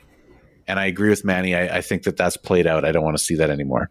Yeah. Yeah. Whereas in Shadowlands, we had Castle Nathria, which was the first tier, and we didn't have a raid before that. It was Castle Nathria. And Same with BFA, right? First tier was Aldir. Yeah. Right. Right. And like to break it up, there was no person that was truly a catalyst into BFA that we dealt with early. Right? That didn't happen there. No, that's true. Yeah. Because I think BFA is the change, right? That's when they started this new sort of 4-tier system, which frankly, my personal view is it hasn't played out that well. I would prefer that they go back to the other way of doing it, but I agree. Yeah. But I would like to see the story get a good completion. I think that you have seen where they have shifted locations for a final tier. We're talking about a BFA where most of the time we were out in like Pandaria and in Uldir, and not really like, yes, we went back to like Borealis like in between, but most of our time was actually spent out in these new zones. And then in the raid that was in those zones, giving us that breath of fresh air. They can do that, especially since they've been so close to the vest by playing the Korthia as part of the Maw and just refurbishing the Maw. If we get a completely new zone, right, that could help lengthen it out so that they can work forward. yeah, I mean, Legion did this best, right? Going to Argus is having it was massive, right? It was 3 subzones. If they did something like that, that would go a long way. But even that, like when I think of like the waning days of Legion, I still spent, when that first came out, I was all over that. But in like the kind of lull time, I would probably spend the majority of my time outside of that zone doing other stuff, because you're just farming stuff at that point. But like, I don't know, I still feel like the right choice, regardless of the story that you wanted to tell, the right choice is to move on and get the next expansion out. I think that that's what they're doing, and I also hope that that's what they're doing. But if that's not what they're doing, then yes, I would like to see a 9.3. I don't want to see this story abruptly cut off. That would be terrible. Yeah, like that's been part of it, because it's been so unique of a story with new characters and expanding our overall knowledge of this universe on a deeper level. And to see it cut off, just the thought of it's a shame, and it makes me sad. But at the same time, it's understandable, because they do have to balance between telling the story they want to tell versus keeping people engaged and still playing, even with lulls and all of that. And it's tricky, and it's a fine line. And I don't envy them in trying to find that balance at all. But I have hope that they will, one way or another, give us a nice wrapped up story. Well, it's not going to be wrapped up, let's be honest. There's a million loose threads, but a nice story where we kind of see how it goes. Yeah. Oh my gosh, so many loose threads. But, like at least some kind of conclusion to Shadowlands and gap us over into 10.0. Mm-hmm. I trust that they'll do what they need to for that. But it does make me wonder what bits of story and activities and events and whatnot we may have missed out on because of everything that has happened and the delays and whatnot. Yeah, I definitely think that we do whatever we see in 9.2 will answer a lot of questions and ask more, just as it's the always. Same with every patch that ever comes out ever in World of Warcraft. Like, I think this idea of looking at the game as a series of loose threads is a mistake. Like, it's ongoing strings that we're just following. We're just following all these different strings. They all kind of have something to do with each other, but ropes. All these different ropes that all kind of have something to do with each other, but don't really. Like, they're their own self-contained ropes, and sometimes the ropes touch, but they don't have to all the time necessarily. But to think of them as something that need to be tied up doesn't translate. Yeah, you don't have to tie up ropes. It's also every rope, like good MMO writing, in my opinion, is this balancing act between tying up enough ropes to satisfy the story, but leaving enough open to like give you options in the future. You don't want to tie everything up succinctly in this kind of a story, because you're losing opportunities to do something amazing later. People love it when you tie into some old storyline that they forgot about from 10 years ago. So they don't want to do it. We still need to know what's going on with Xalatath.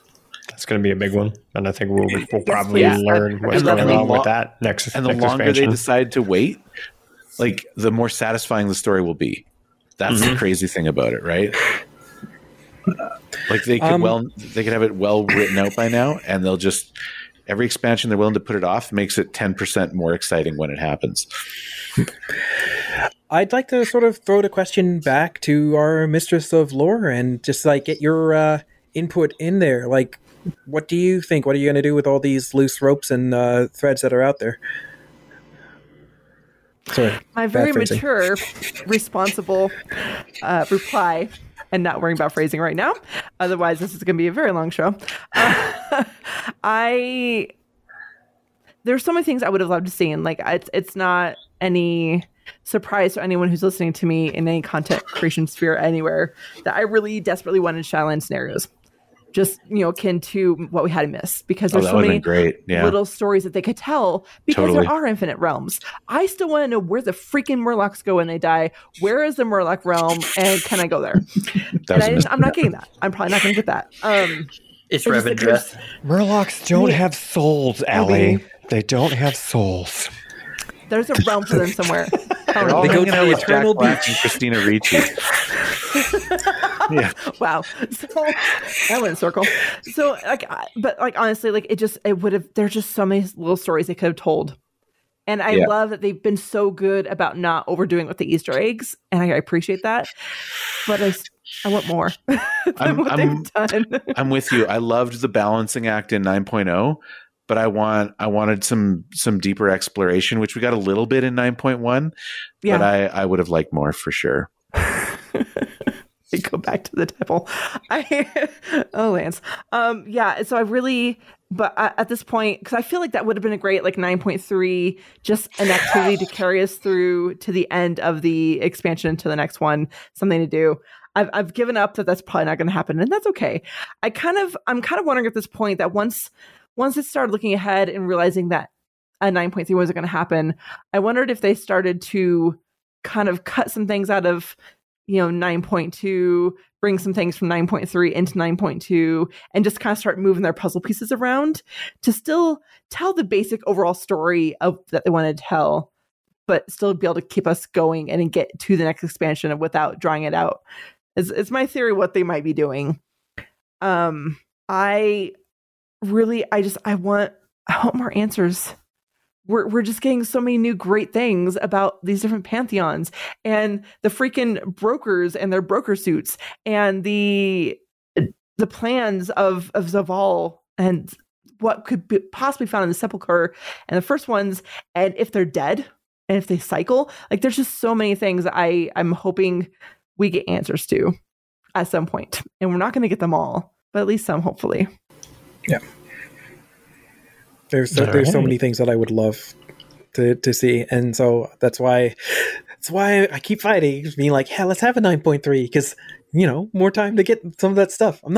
I know people are saying that this expansion has been slow, but I feel like there's so much more to mine in here.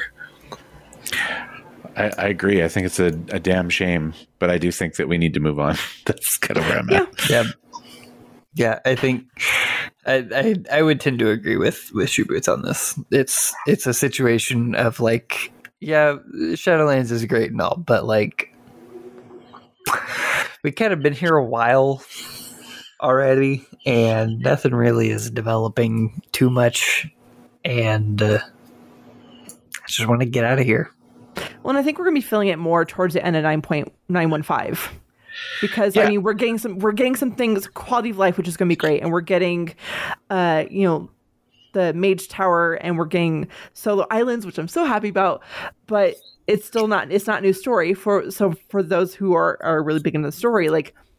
it's going to feel like even longer. So by the time we're like halfway through 9.2, we're going to be begging for 10.0, I think. Yeah, the best thing coming in 9.15, the best thing of all the things coming is 9.2 data mining, right? Like that's what we really want. Like I'm at a point right now where I don't care about any of the stuff. I don't care about the Covenant, the Ripcord. I don't care about the time walking because I mean I'll play it. It'll be fun, but I did a bunch of Mage Tower when it was current. So I'm kind of fine. Stuff to get now. Yeah, sure. But like I just want to know what the next dungeon is. I want to know what the tier I'm sure me too. that we're going to get tier sets for 9.2. So I want to see those tier sets because those will determine what classes we all want to play more than any gameplay aspect that they might announce. It'll be, no, that rogue set looks really cool. I guess I'm going to be a rogue now. And, and that'll be that. I'm going to agree with you Boots, with one slight addendum.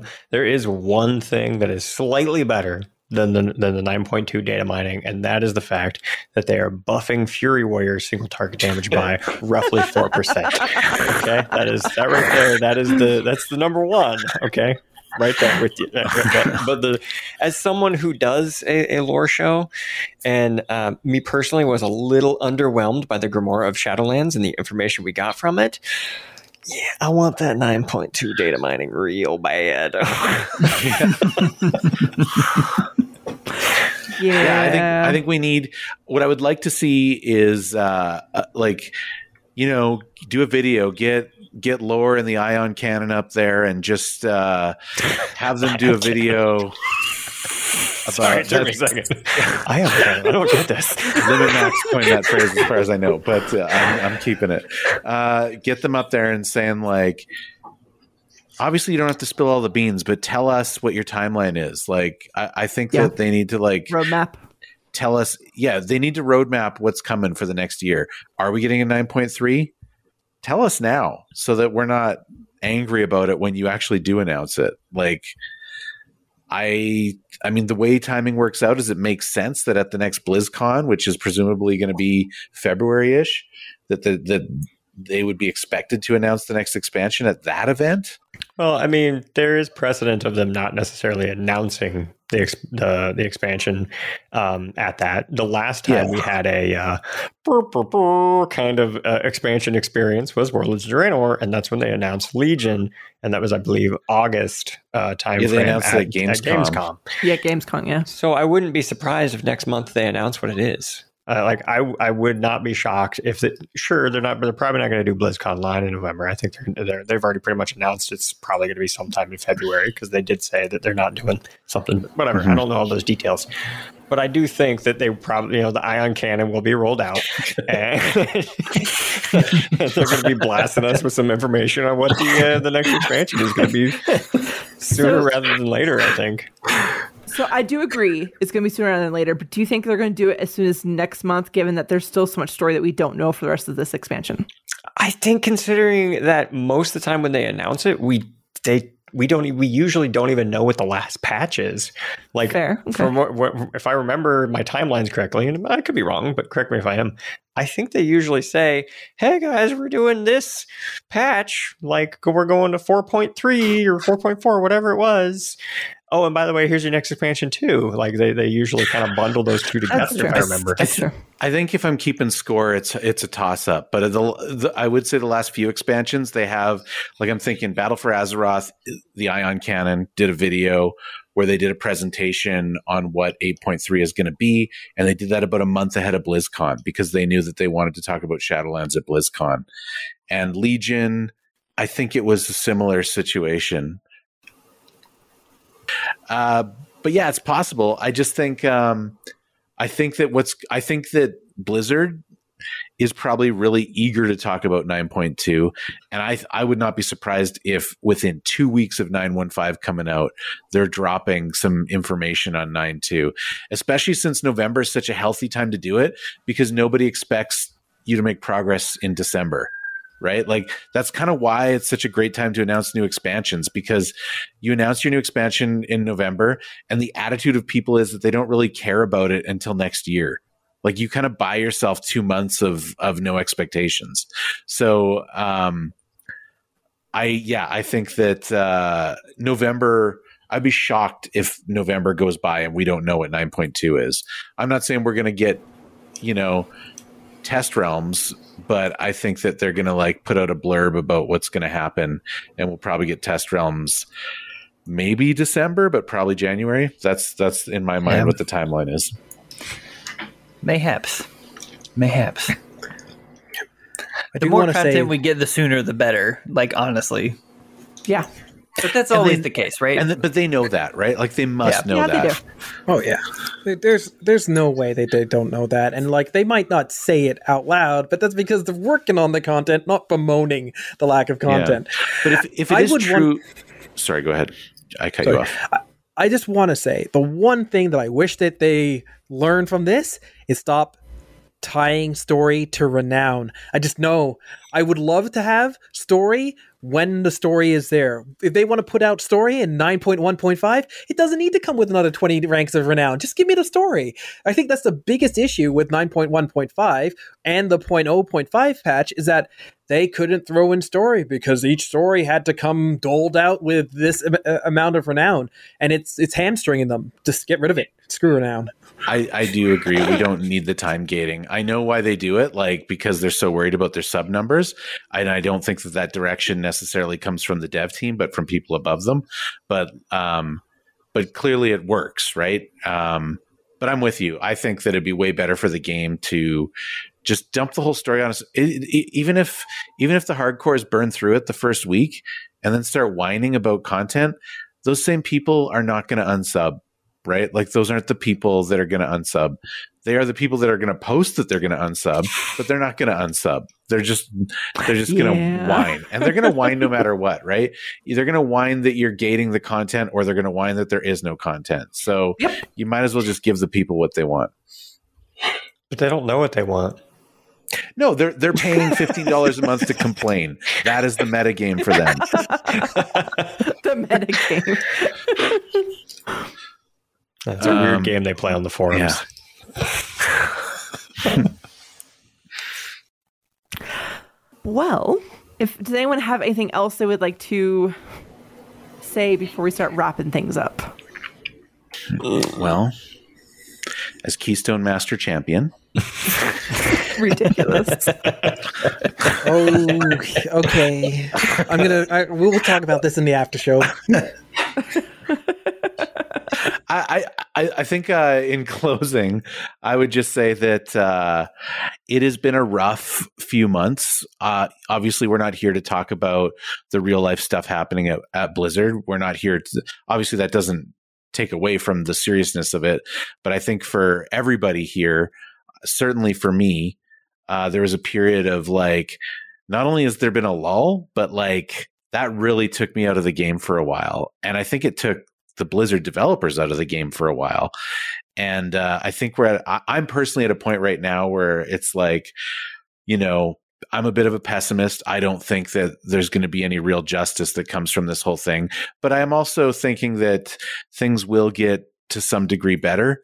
And I hope they already have. And I've kind of just made my decision that I enjoy this game and want to keep playing it, and it would be hypocritical of me to deny myself that. So that's where I'm at. But like all of that also goes into the equation so you've got COVID, which is delaying the game. You've got what clearly Jin and I think, and maybe some others of you that they did amalgamate 9.1 and 9.2 together, which took time, I'm sure. So you've got all these things that have like stretched it out even worse than what it was. And my hope is that now that, I mean, I don't live in California. Maybe Jin could speak more about this. I don't know how much things are locked down there right now, but my hope is that they're able to get back to work to some extent, and that some of the things that made it very difficult for them have either I don't know if they're working in the office at this point, or hopefully if they're not, they've come up with better systems to work away from the office at this point. But I think that 9.2 is going to be a banger, and I think I'm really excited for 10.0. I think that the next couple years of Blizzard of World of Warcraft are going to be some of the better years of World of Warcraft. And if I'm wrong, I'll probably quit playing the game. But I'm excited, but we just need to get through a little bit more of this lull. We're not out of it yet.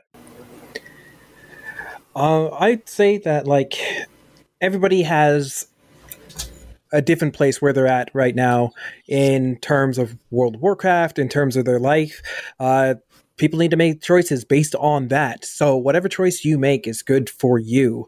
And I'm not going to say that that's the wrong choice. And I don't believe any of us can say that the choice is right or wrong for anybody else. I really do think that what Boots was saying is true. There is a lot going on, and we have to realize that the developers are people too that aren't just going through like the madness that is going on in this world, but a madness that was going on in the culture that's finally coming to a reckoning. However pessimistic or optimistic you might be, it is going to take time to resolve, unfortunately, and hopefully that will come to some form of a better place for the people working on the game as well as the people who are playing the game. But right now, enjoy what you can, look forward to what you can look forward to, and do what you can in the meantime.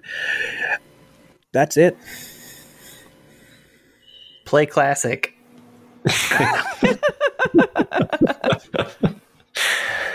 Oh man! Oh, so I'm supposed to say something insightful and wonderful now? Okay, you could just say play classic. That was pretty insightful. I don't know how you top play classic. I don't know. I'm just looking forward to whatever is coming up next in the future of this whole franchise. I'm looking forward to the whatever the heck is going to be 9.2 and 10.0, because I don't think there's going to be a 9.3 as we already discussed. So yeah, I don't know. I still have hope that whatever comes next is, like Shubert said, is going to be pretty freaking awesome. And I do hear it is going to be very good. And when I say I do hear, that's just my own internal monologue. So there you go.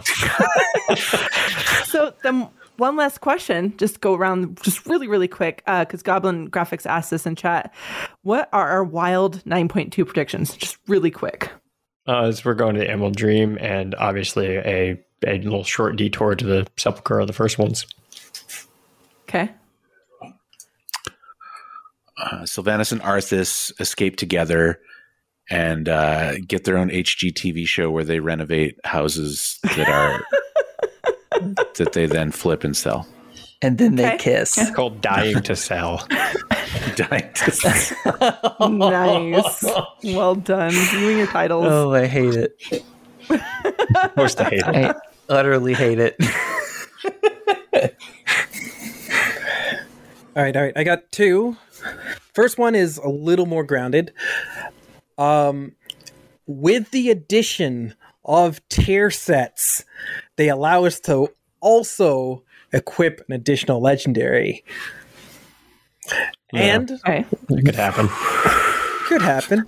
And the one that is way out there in 9.2, Jared RPG finds his forever main. That's not going to happen. Ridiculous. I was going to say, Manny, you and I are kind of a rare breed where we just stick with the same kind of character. It doesn't. Yeah, a lot of these people, they like their alts. They're weird. So I'm gonna I go don't like out on my a limb. alts. I'm gonna go out on a limb here and say that ain't it, Chief. That's right. Two legendaries is sounding pretty good right now, doesn't it? Sounding pretty reasonable. If you're in the chat, I think there's only one way that I'm going to find my forever main, and that's depending on the announcements.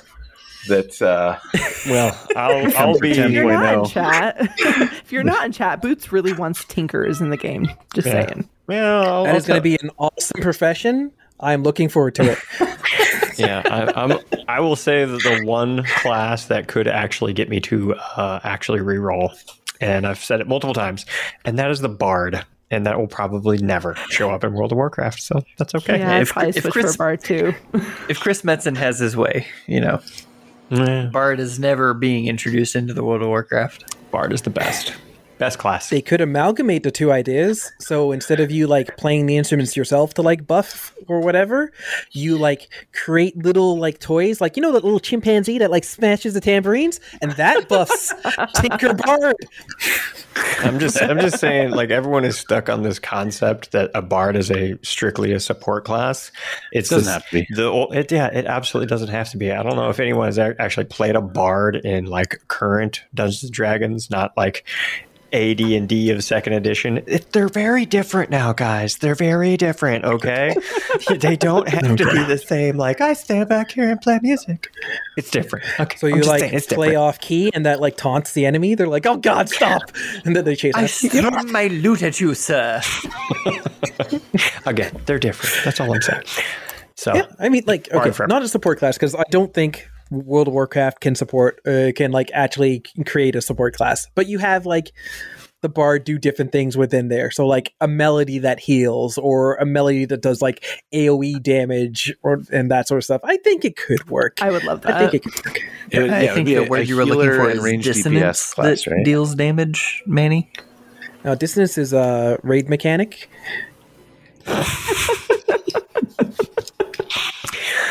oh, yes. Yeah, there's many ways that you could go about it, and it's beautiful, and that's what I want. I think we are due for a class in next expansion. Yeah, I think we were Can due they for a not? class in Shadowlands, but they just decided to cut it. Can they not time. can we just balance the like 30 odd classes and maybe not No. throw in like 4 different subversions of those specs and classes to make it No. just that much harder to balance? Just No. No, we need more no. classes. We need another class actually wearing mail, please. It's a little weird. It's the Tinker, It's the Bard. and they've been planning it. I mean, I don't want to hijack this show and go into a half-hour rant about how it's obviously the Tinker. Okay, so in Battle for Azeroth, you'll notice that Is there a mute button on Zencastr? How can I mute you? there is. It's down there. You can see it. All right. Well, I think that's it, right? Al, Yeah, you got I any think- Do you have final any thoughts? closing thoughts? I want to burn Throwsdown. you want to bone. That's a different story. No, I want to burn. Boning, I will bone something else, but Throws, I will burn. Come on down to Maldraxxus. There's lots of that going on. Anyways, I want to burn Throwsdown for various reasons that my fellow Night Fae know about. And everyone else who might know the story, they probably knows too. I'm bitter. I want to burn Throwsdown.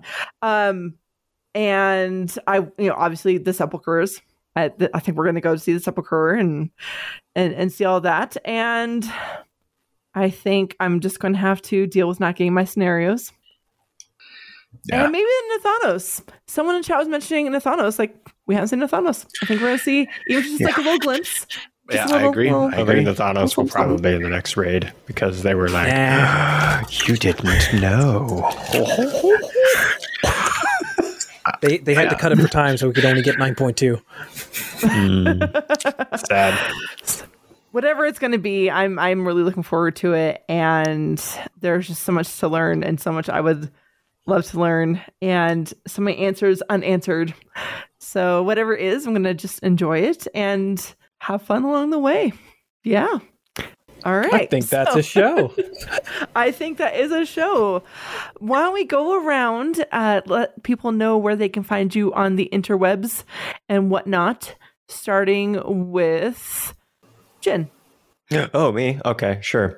You can find me on Twitter as @Jared Kuster. I usually go by Jin because there's another Jared, and we just avoid confusion. It's okay. So anyways, and if you would like to listen to me ramble about random things, usually lore related, except that one time where I was doing a U.S. history. That was fun.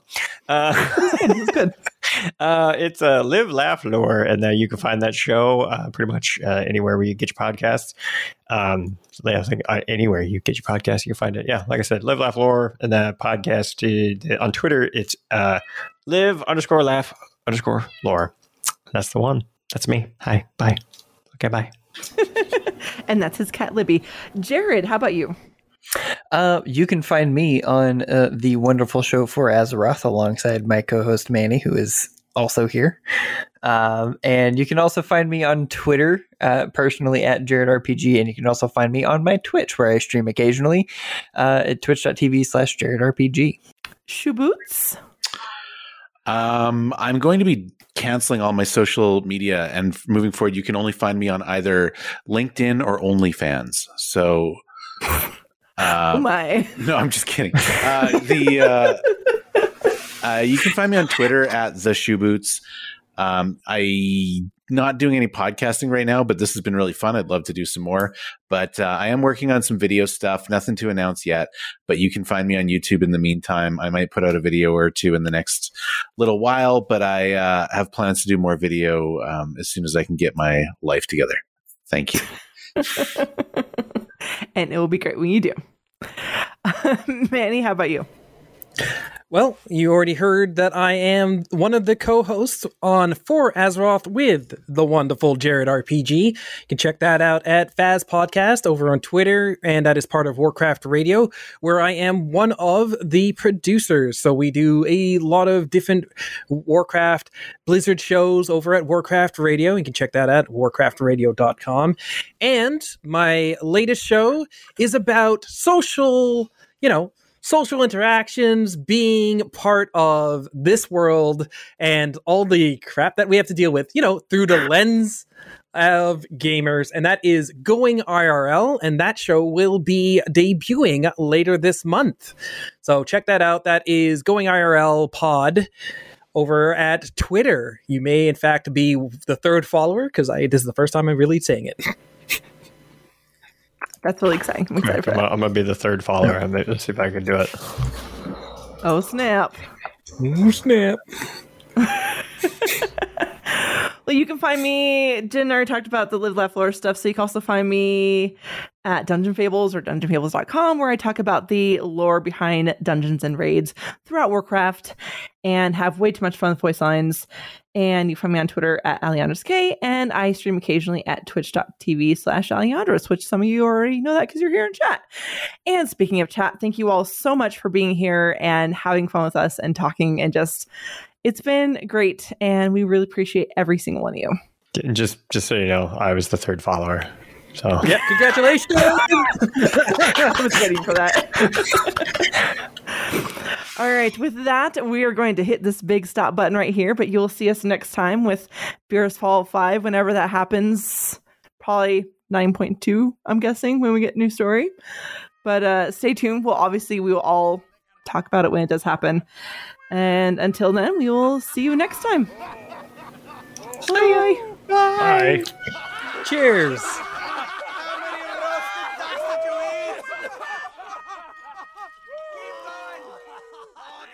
Oh, Jen. I just what? I'm just okay. Ask you almost. Ask me anything. almost anything. That's your. Okay, You just renamed it. What are you doing? I don't know. Like, how you doing? There you go. How you doing? I'm doing great. I am tired because of this beautiful layout. I was up way too late working on it, but it was a fun night, so I'm doing pretty good. Did you lay the bricks yourself? I did not. I absolutely did not. Jared, did you go get a piece of bread? I did go get a piece of He bread. absolutely did. That's how you stay sober. You're just trying to keep it all I'm trying to sympathetic. soak here. up that alcohol, man. Bread. All right. What is the character that you would like to see the lore focus on next? I'm going to start with Mr. Jin. Oh, I gotta pick someone that the Lord would focus on next. Yeah, because there's always some surrogate character that's carrying it through, whether it's Khadgar or whoever. Rathian.